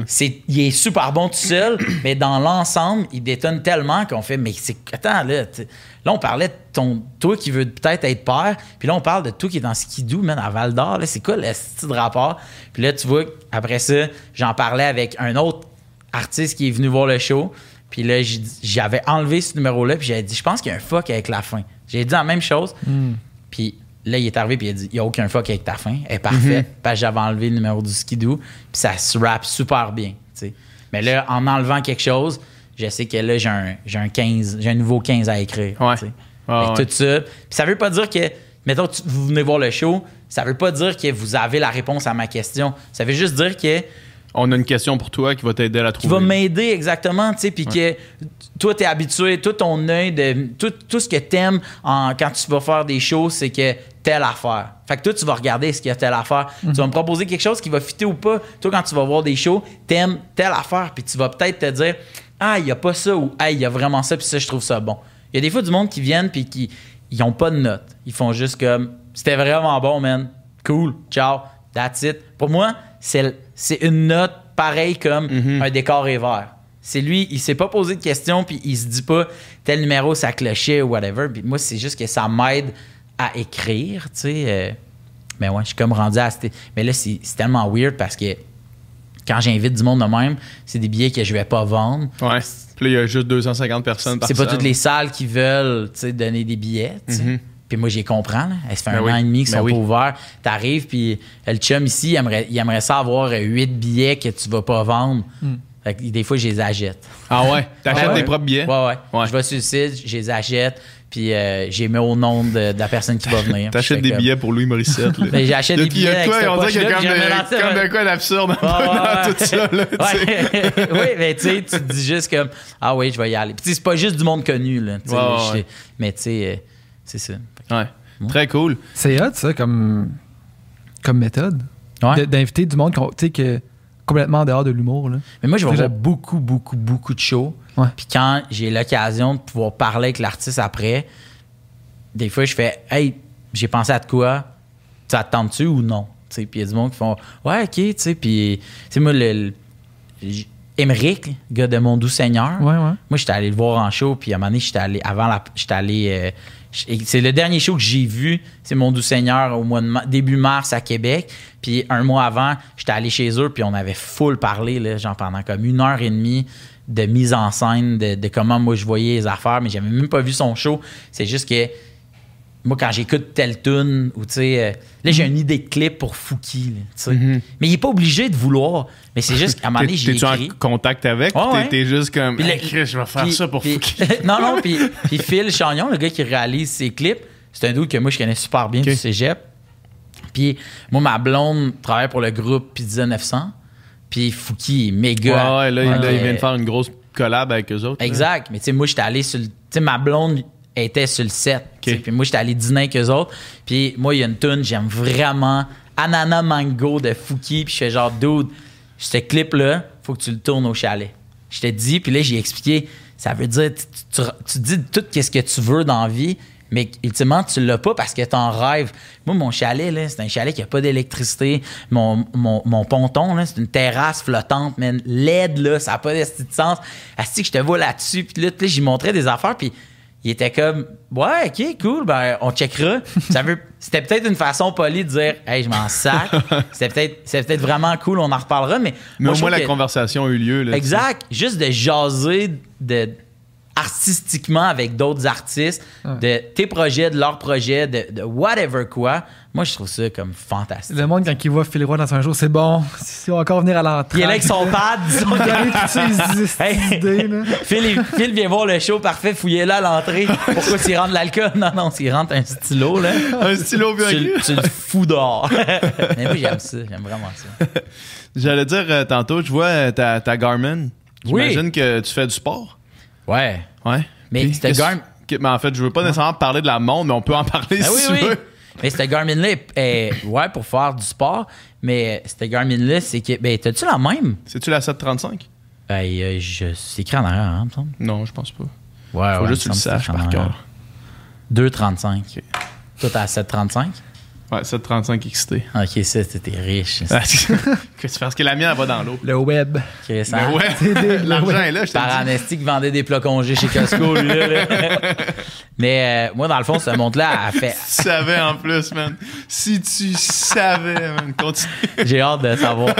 Mais moi, je suis méga anxieux dans la vie, là. Pour vrai, là, je suis bien angoissé. Puis dans le fond, c'est que j'ai juste à cliquer un en haut, puis j'ai mon heart rate. OK. Fait que juste de savoir mon pouls, il y a des fois où, comme moi, en fait, tu sais, les crises de panique, ça peut venir de plein de façons différentes, là, tu sais. Mais moi, c'est que je suis convaincu que je vais faire une crise cardiaque. Je suis là, je fais OK, là, ça se met à, tu sais, je crispe, puis là, j'ai mal. Puis tu sais, mon corps sait que... Des fois, j'ai l'impression que ma tête sait que quand ça va mal, pour m'indiquer que ça va mal physiquement, là, mon corps fait il faut qu'il y ait un mal à l'épaule gauche. Puis quand il serre son biceps, c'est après là, il peut avoir le sentiment d'un cerceau. Là, il va comprendre qu'il faut qu'il arrête de. Faut qu'il règle ce problème-là ou qu'il arrête de trop faire telle affaire ou peu importe. Puis moi, le fait de juste donner un coup puis de voir comme OK, ouais, là, c'est bon, là, je suis à 100, là, parce que je parle, ben ça va, là, je suis zéro en train de faire. Fait que le but de cette montre-là, elle est réservée qu'à ça. Ah ouais, OK. Et oui, je fais du sport, je vais aller courir, là, puis là, j'ai commencé à... moi, en fait, je me suis fait opérer au genou au mois de juillet. Fait que moi, quand les gyms étaient fermés, mais j'avais le droit d'aller dans un gym pour faire ma physio. Rehab. Mon rehab, j'avais mon papier du médecin. Fait que ça, c'était cool. Fait que tant qu'à être là, mais comme le physio disait, si on remuscle juste tes jambes, faut quand même le restant du corps suit. Puis toi, pendant 6 mois, tu pouvais pas rien faire. Fait que il faut qu'on... Fait que moi, je suis content, mais j'ai été chanceux malgré tout ça de pouvoir continuer. Fait que là, je vais checker. C'est comme, OK, là, je pars mon chrono. Là, je vais calculer mes courses, mettons. Puis mes shows. Je calcule mes shows. Ah ouais? Mes shows, là... Tu dois faire des pas dans un show, hein? Ouais. C'est presque 4000 pas dans un show. Le full show, là, quand je le fais, c'est presque 2 km de marche de gauche à droite. C'est malade. Parce que quand je fais le full show, il dure comme 1h35, 1h40. Mais là, avec, comme tu sais, les couvre-feux, il fallait finir à 8h30 obligé. Moi, j'ai une première partie, puis ça commence à 7h. Là, à cette heure qui s'est revenu, mais il y a quand même des salles qui disent OK, si tu veux pas mettre dans le track, il faut que ça dure 1h30 parce que eux autres, c'est des coûts à l'heure. Ouais, c'est ça. Puis ils n'ont plus de vente d'alcool.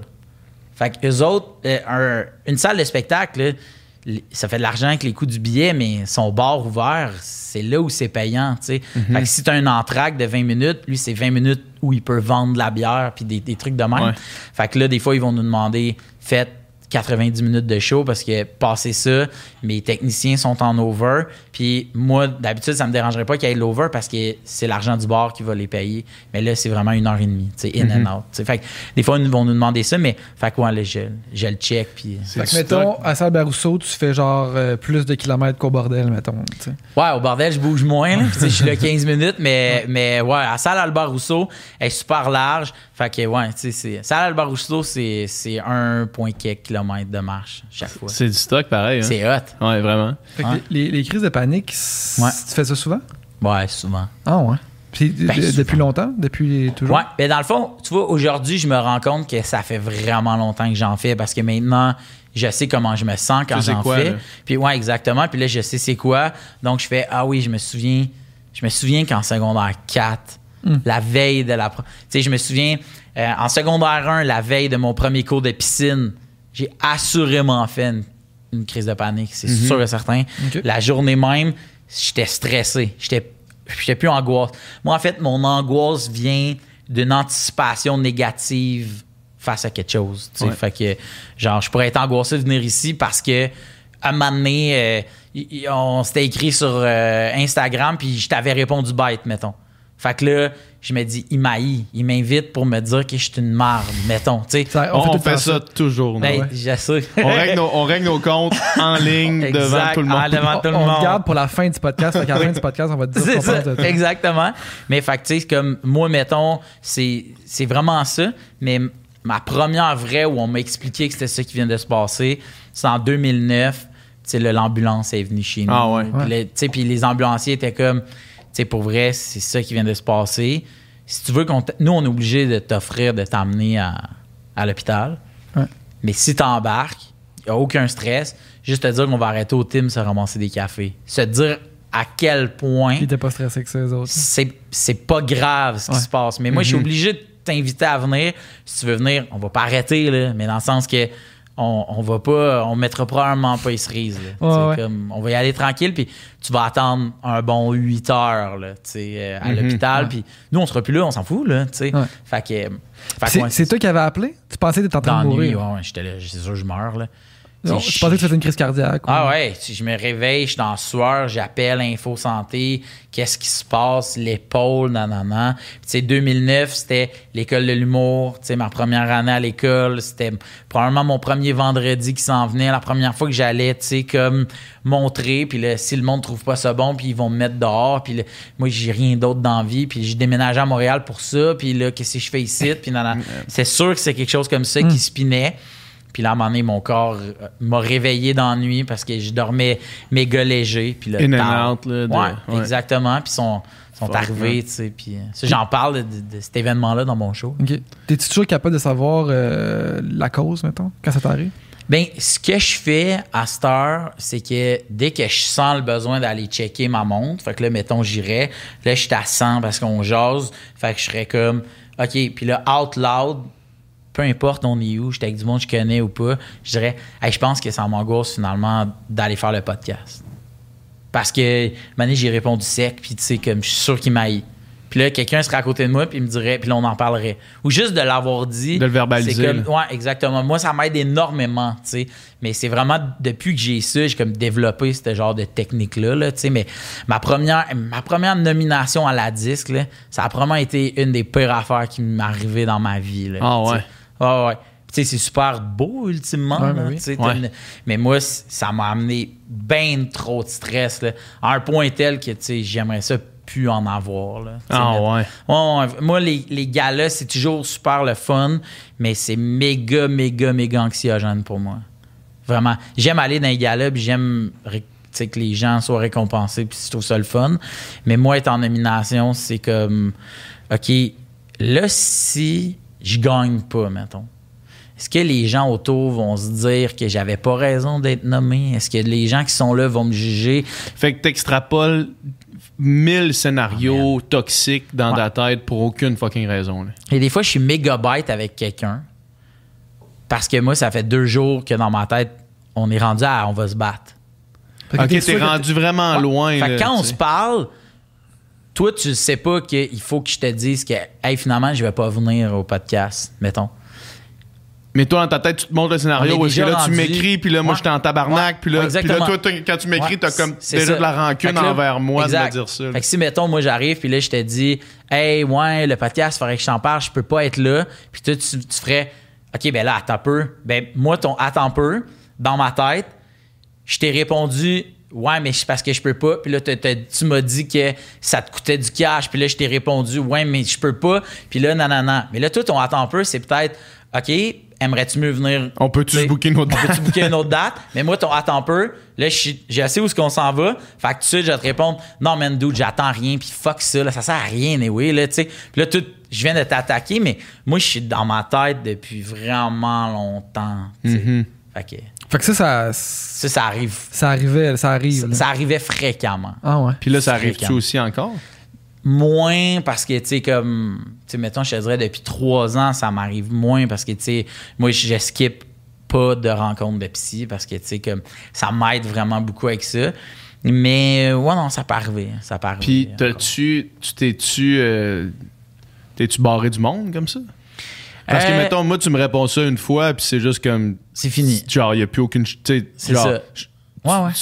Parler avec toi m'intéresse plus du tout. Là, c'est terminé. Là, genre, tu reviens plus ici jamais, puis that's it, puis on fait nos chemins, mais comme c'est terminé. Là, probablement, man. Ouais, sans que tu le saches trop. Là, il y a une année en particulier que je le sais très bien, que tu sais, genre, comme cette année-là, j'ai animé un show, puis à la fin, du dernier tournage, le producteur m'a rencontré puis il a fait « Qu'est-ce qui se passe? » Puis là, j'étais genre « Qu'est-ce que tu veux dire? » Moi, dans ma tête, on développe plein d'autres projets ensemble. Puis il me dit « Qu'est-ce qui se passe? » Puis là, je fais juste faire comme « Je comprends pas qu'est-ce que tu veux dire. » Puis il dit comme dans le dernier 6 mois, mettons, je peux pas te dire que j'ai entendu des super affaires sur ton attitude. Hey man, ça va être la pire affaire à te faire dire. Ça va être la pire affaire à te faire dire. Ouais. Mais en même temps, aujourd'hui, c'est la plus belle affaire qu'on m'a dit. Puis des fois, aujourd'hui, je vois des gens qui se font exposer. Puis je fais... Était-il 100% conscient de ce qu'il faisait? Il se faisait-tu encourager à être comme ça? Est-ce que le lendemain, quand quelqu'un a dit « Hey, telle personne a vraiment été de la merde », est-ce que son entourage a fait « OK, on va y parler », ils ont fait « Ben là, non, c'était pas si pire que ça. Hey, toi, non, écoute pas ce que la personne qui t'émet un commentaire sur comment t'as agi envers. Nous, on t'aime de même, puis elle capote. » Fait qu'elle, cette personne-là, ben, elle se dit « Ah ben oui, c'était correct. » Tu comprends ce que je veux dire?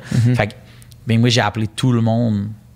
Avec qui tu avais travaillé? Les collaborateurs, des preneurs de son, un maquilleur, un coiffeur, la fille qui allait chercher le craft, le gars qui allait porter les cartes SD un coup qu'on avait fini. J'ai appelé chaque personne, ça m'a pris 2h30. Parce que j'ai pris le temps de jaser avec chaque personne, puis j'ai fait juste à dire... J'ai comme été mis au courant, là, tu sais, puis dans le sens que été mis au courant, peut-être que tu vas pas catcher que... On m'a ouvert les yeux, si je peux dire ça de même. Il y a des jours où je sais que j'étais pas smart, mais je pensais pas que c'était à ce point-là pas smart. Puis je savais pas que j'étais traîné peut-être dans quelque chose. Puis si t'as le goût qu'on s'en parle, ou tu sais, comme honnêtement, je me suis séparé, puis nanana, puis là, il y a ci, puis il y a ça, puis il y a plein d'affaires. Ça excuse pas. Peut-être que ça peut te tenter de l'expliquer. Si tu veux qu'on se reparle, si tu veux, puis je suis là. Si tu veux plus jamais qu'on se reparle, je comprends full. Mais moi, je pense qu'aujourd'hui, mettons, ça m'a-tu barré?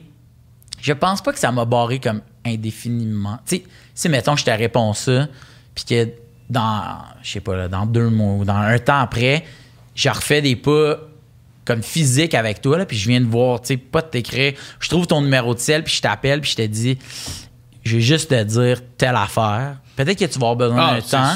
Puis peut-être que tu vas me réinviter. Puis peut-être que ce monde-là aussi, tu sais, quand je te dis, mettons encore, on garde l'hypothétique de la situation, là, tu sais, la seconde que tu m'as écrit ça, je prends, mettons, 1 heure où est-ce que je fais comme si c'est plate, mais j'y repense plus jamais après, tu sais. Je repenserai plus jamais. Là, ça se peut. Puis si toi, tu viens faire, genre, hey, by the way, c'est comme, OK, man. C'est ça. C'est correct. Mais exact, tu sais. Puis, mais pour moi, mettons, pour moi, l'amende honorable est complétée quand je suis allé de voir. Mais je le sais qu'il y a des gens que il y a une fracture, mettons. Il y a des gens que j'aime énormément, que je considère comme mes amis. Je sais qu'il y a une fracture peut-être pas réparable. Puis ça, c'est quelque chose que je fais. C'est ça qui s'appelle vivre avec les conséquences de ces gestes. Puis pour moi, les deuxièmes chances, puis toutes ces affaires-là, je crois full à ça, vraiment beaucoup. Mais il y a des gens qui... Il y a envers des gens où je fais, mais ça, c'est le maximum que je vais aller tirer. Là, tu sais, je veux dire... Pensez pas que c'est comme... Non, on comprend. T'étais bête, là. Exact. C'est juste, tu sais, comme... Puis... Pour moi, l'explication de ça, après 3 ans de thérapie, mettons, c'est que des fois, les gens ils sont mal en dedans d'eux autres. Puis le fait que je t'aime, puis qu'avec toi, je peux être vrai, ben je peux te montrer que ça va pas bien. Mais la manière, je ne sais pas comment me montrer que ça va pas bien. Je le sais pas, j'ai pas cette affaire-là. J'ai pas des psys ou j'ai pas des... Je viens pas nécessairement d'une famille où on se parle de nos émotions, mettons. Ben, je ne sais pas comment on dit « je ne vais pas bien ». Moi, tout ce que j'ai vu dans ma vie, c'est quand quelqu'un va pas bien, il agit comme ça. Puis des fois, excuse-moi, quand je vois justement, c'est la dernière année, des fois, je me dis, il y a des gens qui démontrent l'amour comme ils l'ont appris. Puis, man, c'est pas correct. Sauf que il y a peut-être une portion où moi, j'ai envie qu'on commence peut-être à... Peut-être là, la réparation, elle pourrait commencer là. C'est comme une base, peut-être, là, de me dire, il y a des gens qui expriment leur mal-être de la manière qu'ils l'ont vu, puis de la manière qu'ils l'ont appris, puis on vient pas tous du même milieu. Ou ils l'ont juste jamais vu. Ils l'ont jamais vu, jamais appris, puis ils sont allés avec quelque chose, puis c'est tough de parler aussi largement, là, j'aurais envie de nommer des noms puis des affaires, mais j'ai crissement pas envie de m'embarquer là-dedans. Non, c'est pas bien. Mais il y a des fois où je regarde ces gens-là puis je fais comme... J'ai beaucoup, beaucoup d'empathie pour ces gens-là parce que... Mais, tu sais, même là, tu sais, quand il y a eu plein d'affaires, moi, j'ai retexté ce producteur-là puis j'ai fait... Pour vrai, je serais peut-être... Je veux pas dire probablement parce que ça me tente pas de même penser que je serais là-dedans, mais peut-être, tu sais, puis de me dire que tu m'as peut-être sauvé de quelque chose, tu sais. Puis ça, je vais être reconnaissant comme toute ma vie, tu sais. Ouais. Okay. C'est bon d'avoir le wake-up call avant qu'il soit trop tard. Là, exact. T'sais, on a eu Rachid ici quand on a parlé de ça, que il y a eu un wake-up call avant. Il s'est outé lui-même avant de se faire outer par le monde autour de lui, puis il l'a réalisé, puis... Tu sais, quand t'as rêvé toute ta vie, je sais pas si t'as rêvé toute ta vie d'être en haut, mettons. Mais tu sais, moi, mettons, là, mes jobs étudiantes, là, je pense pas jamais que j'ai eu un boss qui était comme à ce point-là le fun.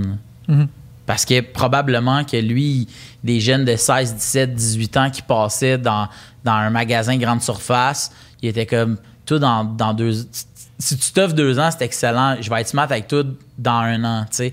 Mais du monde pas smart, t'es obligé de te battre avec une petite madame d'une pharmacie pour avoir congé la fin de semaine de ta fête puis de te faire dire, quasiment de te faire sentir mal de vouloir avoir off la journée de ta fête, puis c'est pas ça, travailler, puis tu fais comme, ben oui, mais tu sais, en même temps, man, on s'entend-tu que je te cite parce que j'ai besoin de m'acheter du weed? Je pourrais arrêter aussi, là, tu sais. Fait que, tu sais, comme, c'est pas mon métier, moi, là, tu sais, puis le hard work, je le fais beaucoup à l'école, puis j'ai de la misère, moi, en maths, mais tu ne sais pas à quel point je mets beaucoup de temps là-dedans. Fait que moi, quand je viens ici, placer des rouleaux de papier de toilette sur une étagère, je suis super reconnaissant que tu m'as engagé, mais la journée de ma fête, ça se peut que ça me tente pas de faire ça. Puis là, je te le demande 1 mois d'avance, puis tu roules les yeux, puis c'est comme si je t'avais dit, j'aimerais ça que toute ma famille paye pas, tu sais. Comme là, ça n'a pas rapport, tu sais. Donc, des fois, je me dis, quand moi, je vais être assistant gérant, vas-tu être de la merde avec les gens en dessous? Puis quand moi, je vais être gérant, vas-tu agir? Tu sais, j'ai jamais été gérant ni assistant gérant de ma vie, mais quand je vais l'être, je vais agir pareil comme les gens au top. Des acteurs, producteurs, animateurs, chanteurs, whatever, qui étaient pas cool, qui étaient pas smart. Il y en a beaucoup. Il y en a eu énormément. Puis les gens qui commencent ont peut-être, je sais pas, là, tu sais, est-ce qu'ils se disent, c'est comme ça qu'il faut agir? Parce que moi, j'ai été longtemps assistant de prod, mettons, puis on me parlait de même, puis ouais, c'était comme ça. Puis là, j'ai gravi, puis dans ma tête, c'est comme ça qu'on parle à un assistant de prod, puis toute l'équipe. Moi, je pense que... Il doit y avoir un cercle là, dans ça. Je pense qu'il y a un cercle vicieux qui est dur de sortir, à part par l'éducation, puis par justement une prise de conscience collective comme celle qu'on a en ce moment. Là, quand t'es en haut, Chris, ça veut pas dire que t'as le droit de tout faire, tout dire, tu sais. Puis... C'est ça. Puis, me semble... Souviens-toi que quand t'étais en bas, aimais-tu ça de la manière qu'on te traitait? Puis moi, mettons, à cette heure, quand j'ai la position, mettons, d'animation, mais moi, mon entourage, c'est que vous devez pas avoir peur de me dire « Hey man, slack, puis là, va voir cette personne-là, puis tu t'excuses. Il faut que tu me le dises. » Parce que je ne suis pas à l'abri de ça, puis je pense que ça va être mon combat toute ma vie. C'est comme... T'en as un combat, puis t'en as un. Mais le mien, je sais que c'est ça. Le mien, je sais que ça va être... Faut pas que je laisse ma vie devenir ma job, puis ma job devenir ma vie. J'ai beaucoup, beaucoup de misère à faire ça. Puis mon anxiété liée à venir au podcast doit pas se transmettre avec mon équipe de tournée. Puis mon anxiété face à mon équipe de tournée doit pas se transmettre sur la radio.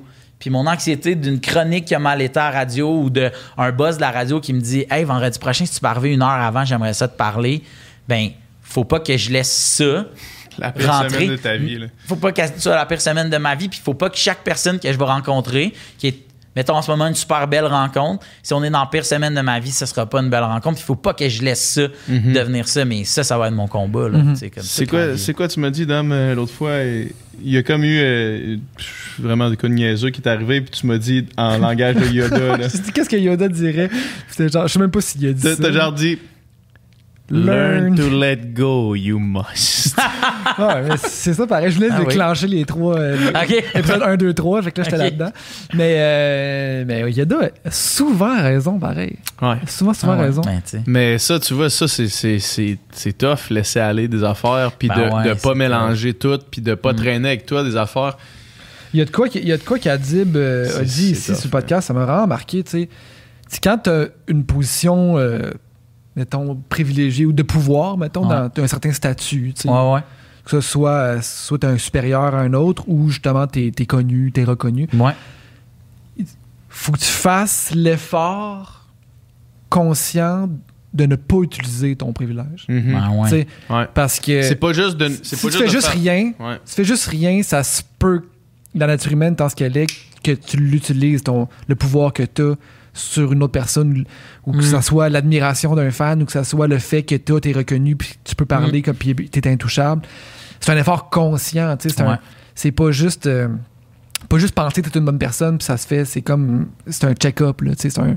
Est-ce que vraiment je l'utilise pas? Est-ce que vraiment là, je me pense pas un petit peu plus haut qu'un autre, je me pense pas tout permis ou ci ou ça?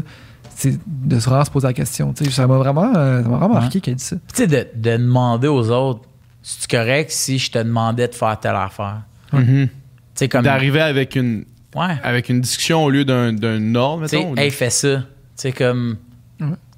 moi, j'ai des gens que j'emploie.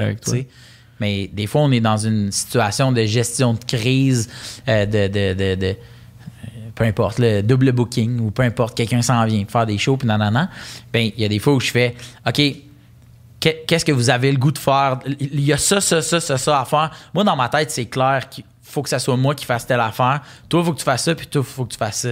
Sauf que je veux tellement pas être le petit boss que des fois, je fais... Arrivons à ce résultat-là, tout le monde ensemble. Qu'est-ce que vous voulez faire? Moi, je vais faire... Puis en le proposant, ben je me dis, ça se peut que ça soit moi qui fasse ça, même si je pense que je serais plus efficace, là. Mais des fois, je me dis, là, c'est pas ta crise. Là. Là, on est là pour t'aider, toi.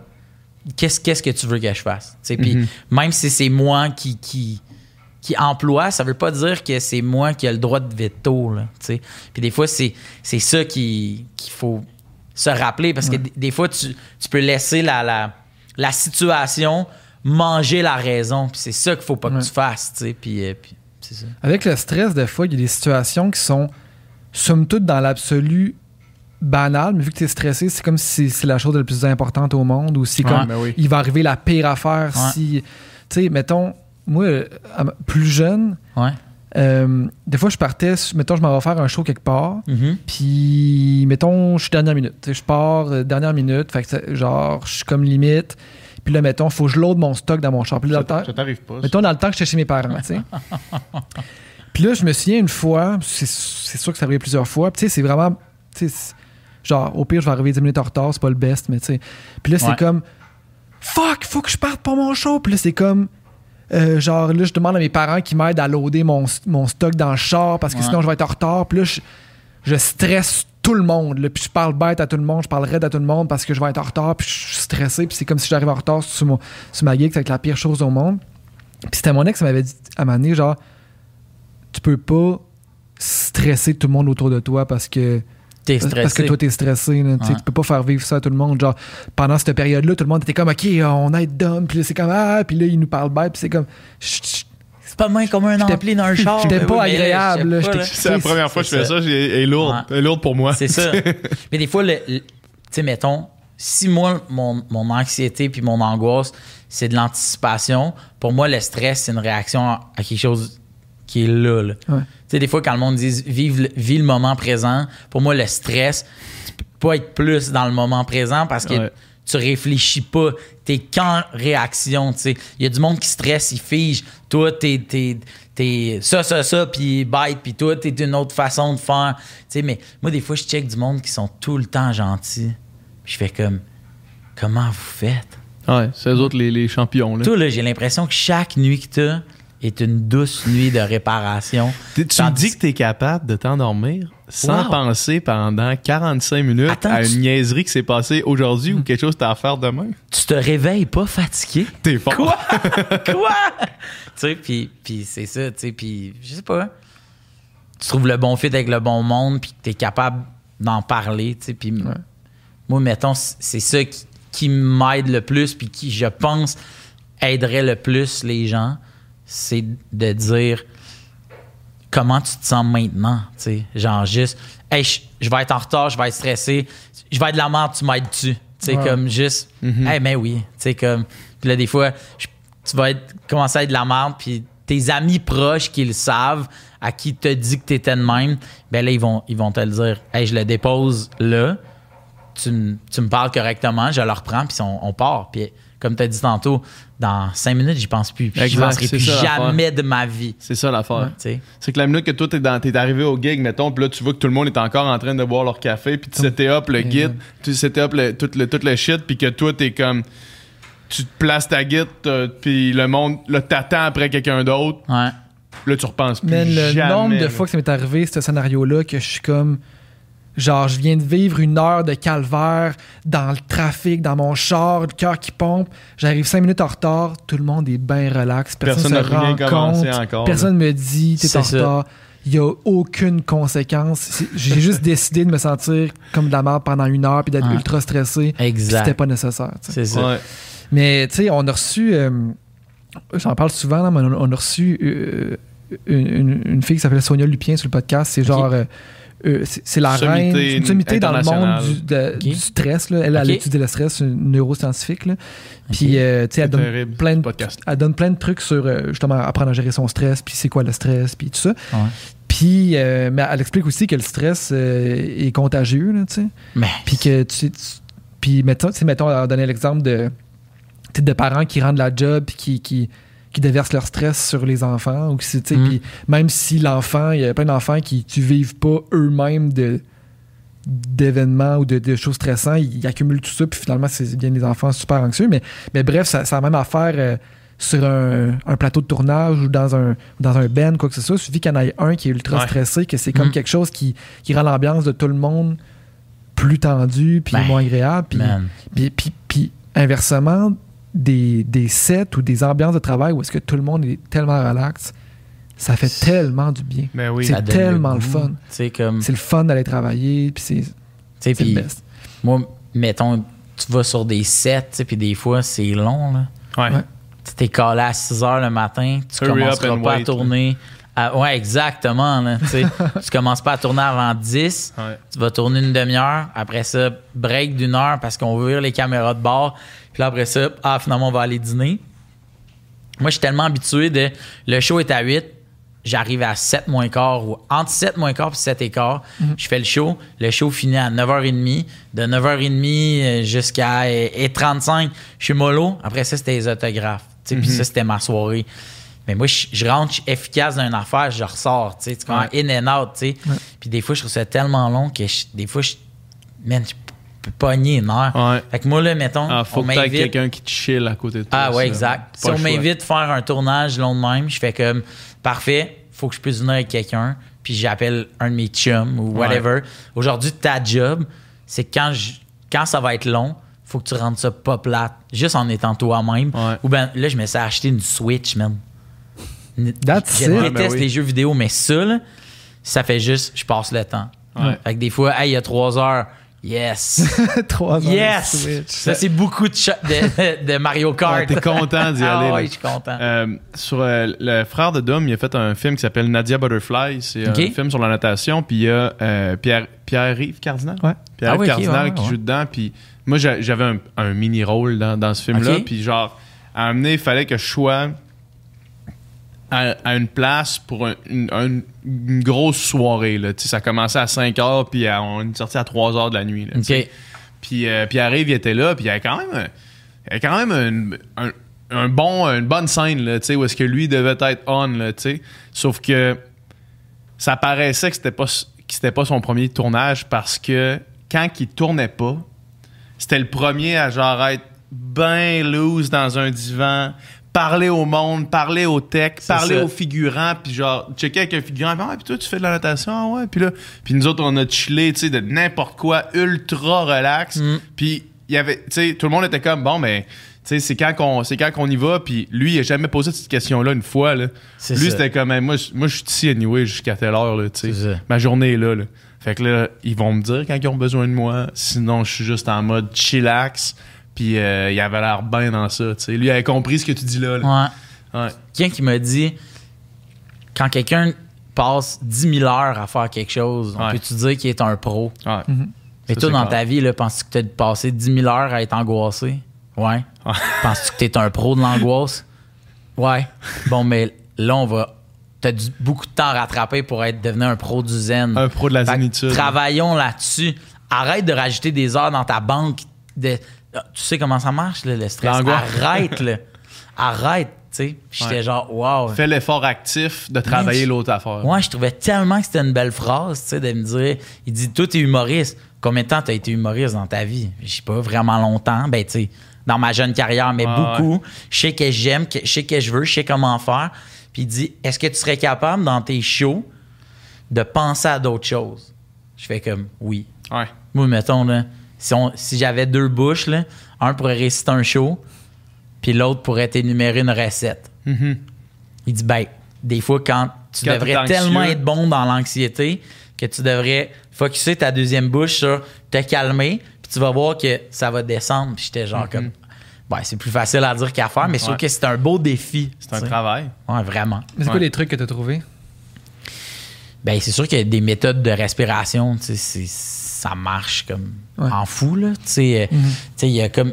Je me fourre tout le temps d'un nom, mais je pense que c'est Kabalapathie, genre. Façon de... Sounds right. Sounds right. ouais. Non, mais je suis pas sûr que c'est cette affaire-là, mais il y en a que c'est juste de souffler avec ton diaphragme puis de vider ton... Tu sais, comme... Ça rend weird que je le fasse, là, mais c'est genre comme juste un... C'est juste ta bédaine qui pousse par en dedans. Puis tu forces pas pour respirer, tu laisses ton ventre se gonfler. C'est comme une autre sorte d'air. Ben en fait c'est juste de changer ton attention mentale. Ça n'est que ça. Exact. Ce n'est que ça. De le focusser sur ta respiration, puis de la redescendre. Puis tu peux... Puis tu sais, t'as la même montre, ben non, t'as la montre plus haute. Moi, c'est ça. Tu vas avoir ça, vous autres, mais ça te dit juste... Je veux dire, c'est pas... La plèbe a pas ça, là. Non, la plèbe a celle-là. Puis là, tu vois, tu sais, j'étais à 69. Yes. Yeah, that's it. Erreur de compagnie. mais tout ça pour dire que tu descends ton... T'es capable de jouer avec ton beat cardiaque. Ouais. Donc, t'es capable de jouer avec le reste. Puis, tu sais, comme tu dis, c'est d'amener ton focus ailleurs. Mais moi, pour vrai, l'affaire qui me marche le plus, c'est la montre. Puis, je peux revirer de bord, aller chercher ma montre. Ah ouais? Je peux faire comme... Mettons passer 20 minutes de détour, je vais vivre avec, là, mais sinon, je vais revirer de bord. Ouais. Comme c'est à ce point-là. Mais là, de l'autre côté, des fois, je me dis, ce serait une bonne journée. Demain, tu la mets pas parce que ça peut pas être une béquille. Là. Tu fais quoi, là? Ça a plus de batterie, là? Tu vas mourir, là? Fait que, tu sais, c'est d'essayer de trouver d'autres trucs, mais je suis pas un fan, moi, du changement. Vraiment pas. Okay. Fait que, pour moi, le changement doit être progressif. C'est une béquille qui est quand même, somme toute, facile à traîner avec toi. Là. Oui. Je veux dire, ça reste 8 jours sans être obligé de la charger. Ah non, mais c'est fou. Pour vrai, l'autonomie d'une Garmin, c'est malade. By the way, utiliser le code sans filtre 20 pour 20 sur Garmin. Mais pour vrai, c'est vrai que l'autonomie de la batterie... non, mais ça n'a pas de sens. Je suis content de voir quelqu'un qui a une Garmin puis qui trouve ça aussi. Puis j'étais genre, je pense que j'ai une montre fuckée. Je la charge jamais, man. Tu sais, j'y fais faire tous les jours, tu sais, des... Ouais. Ben heureux. Où est-ce que les gens qui nous écoutent, ils vont sur ton site? Y a-tu des billets en ligne? C'est le temps de plugger tout ce qui se passe sur philroy.ca, dans le fond, c'est ça, toutes mes dates sont là. Sinon, restes-tu bien de la place?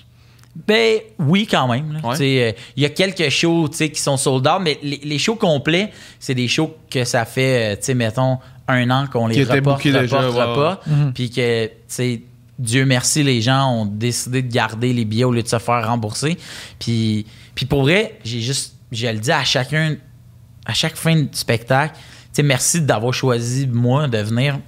Merci d'avoir choisi mon spectacle. Mais pour vrai, juste de savoir que il y a du monde qui vont dans les salles de spectacle, c'est l'affaire la plus tripante, tu sais. Juste de voir que la semaine passée, j'avais une journée off, puis je me suis dit, je vais aller au cinéma Beaubien. Il n'y avait plus de place. C'était plein. Bon, là, c'est 8 billets là, dans le jour, je sais pas trop quoi, mais je trouvais ça le fun de voir l'engouement des gens. Puis moi, en fin de semaine, j'étais en show à Shawinigan, donc je suis pas allé dans une terrasse parce que comme Montréal, on était encore rouge, là, le switché, c'était pas encore. Mais là, j'ai juste hâte d'aller dans une terre. Puis là, je sais pas quand le podcast va sortir. J'imagine que quand il est sorti, le monde va faire de quoi il parle avec ses ondes. Ils ont déjà oublié ça. Mais faudrait, c'est ça. Je suis juste content que ça reprenne. Fait que c'est ça. Très cool. Merci de m'avoir invité. Merci beaucoup. C'était vraiment fun. Vraiment cool. Yes. Puis bravo pour tout ça. Merci beaucoup. C'est gentil. Yes. Merci d'avoir écouté ce podcast jusqu'à la fin. J'espère que vous avez apprécié la conversation. Ça prouve que vous êtes de réels fans de conversation et du Sans Fil Podcast. Et on vous remercie vraiment beaucoup. Si vous voulez avoir plus de contenu, plus de conversation, c'est sur Patreon que ça se passe. Yes, sur Patreon, non seulement on met tous les podcasts en ligne au moment où est-ce qu'on les tourne, donc on a beaucoup de semaines d'avance sur le Patreon, mais on fait aussi des encore moins de filtres qui sont exclusifs aux membres Patreon où est-ce qu'on parle, Dom, Nicole et moi, de la conversation qu'on vient d'avoir, où est-ce qu'on va un petit peu plus en profondeur dans certains sujets qu'on voulait aborder ou qu'on a abordé pendant le podcast. Donc, allez sur notre page Patreon, le lien vers ça va être dans la description du podcast. Fait que merci encore une fois de nous avoir écoutés jusqu'à la fin.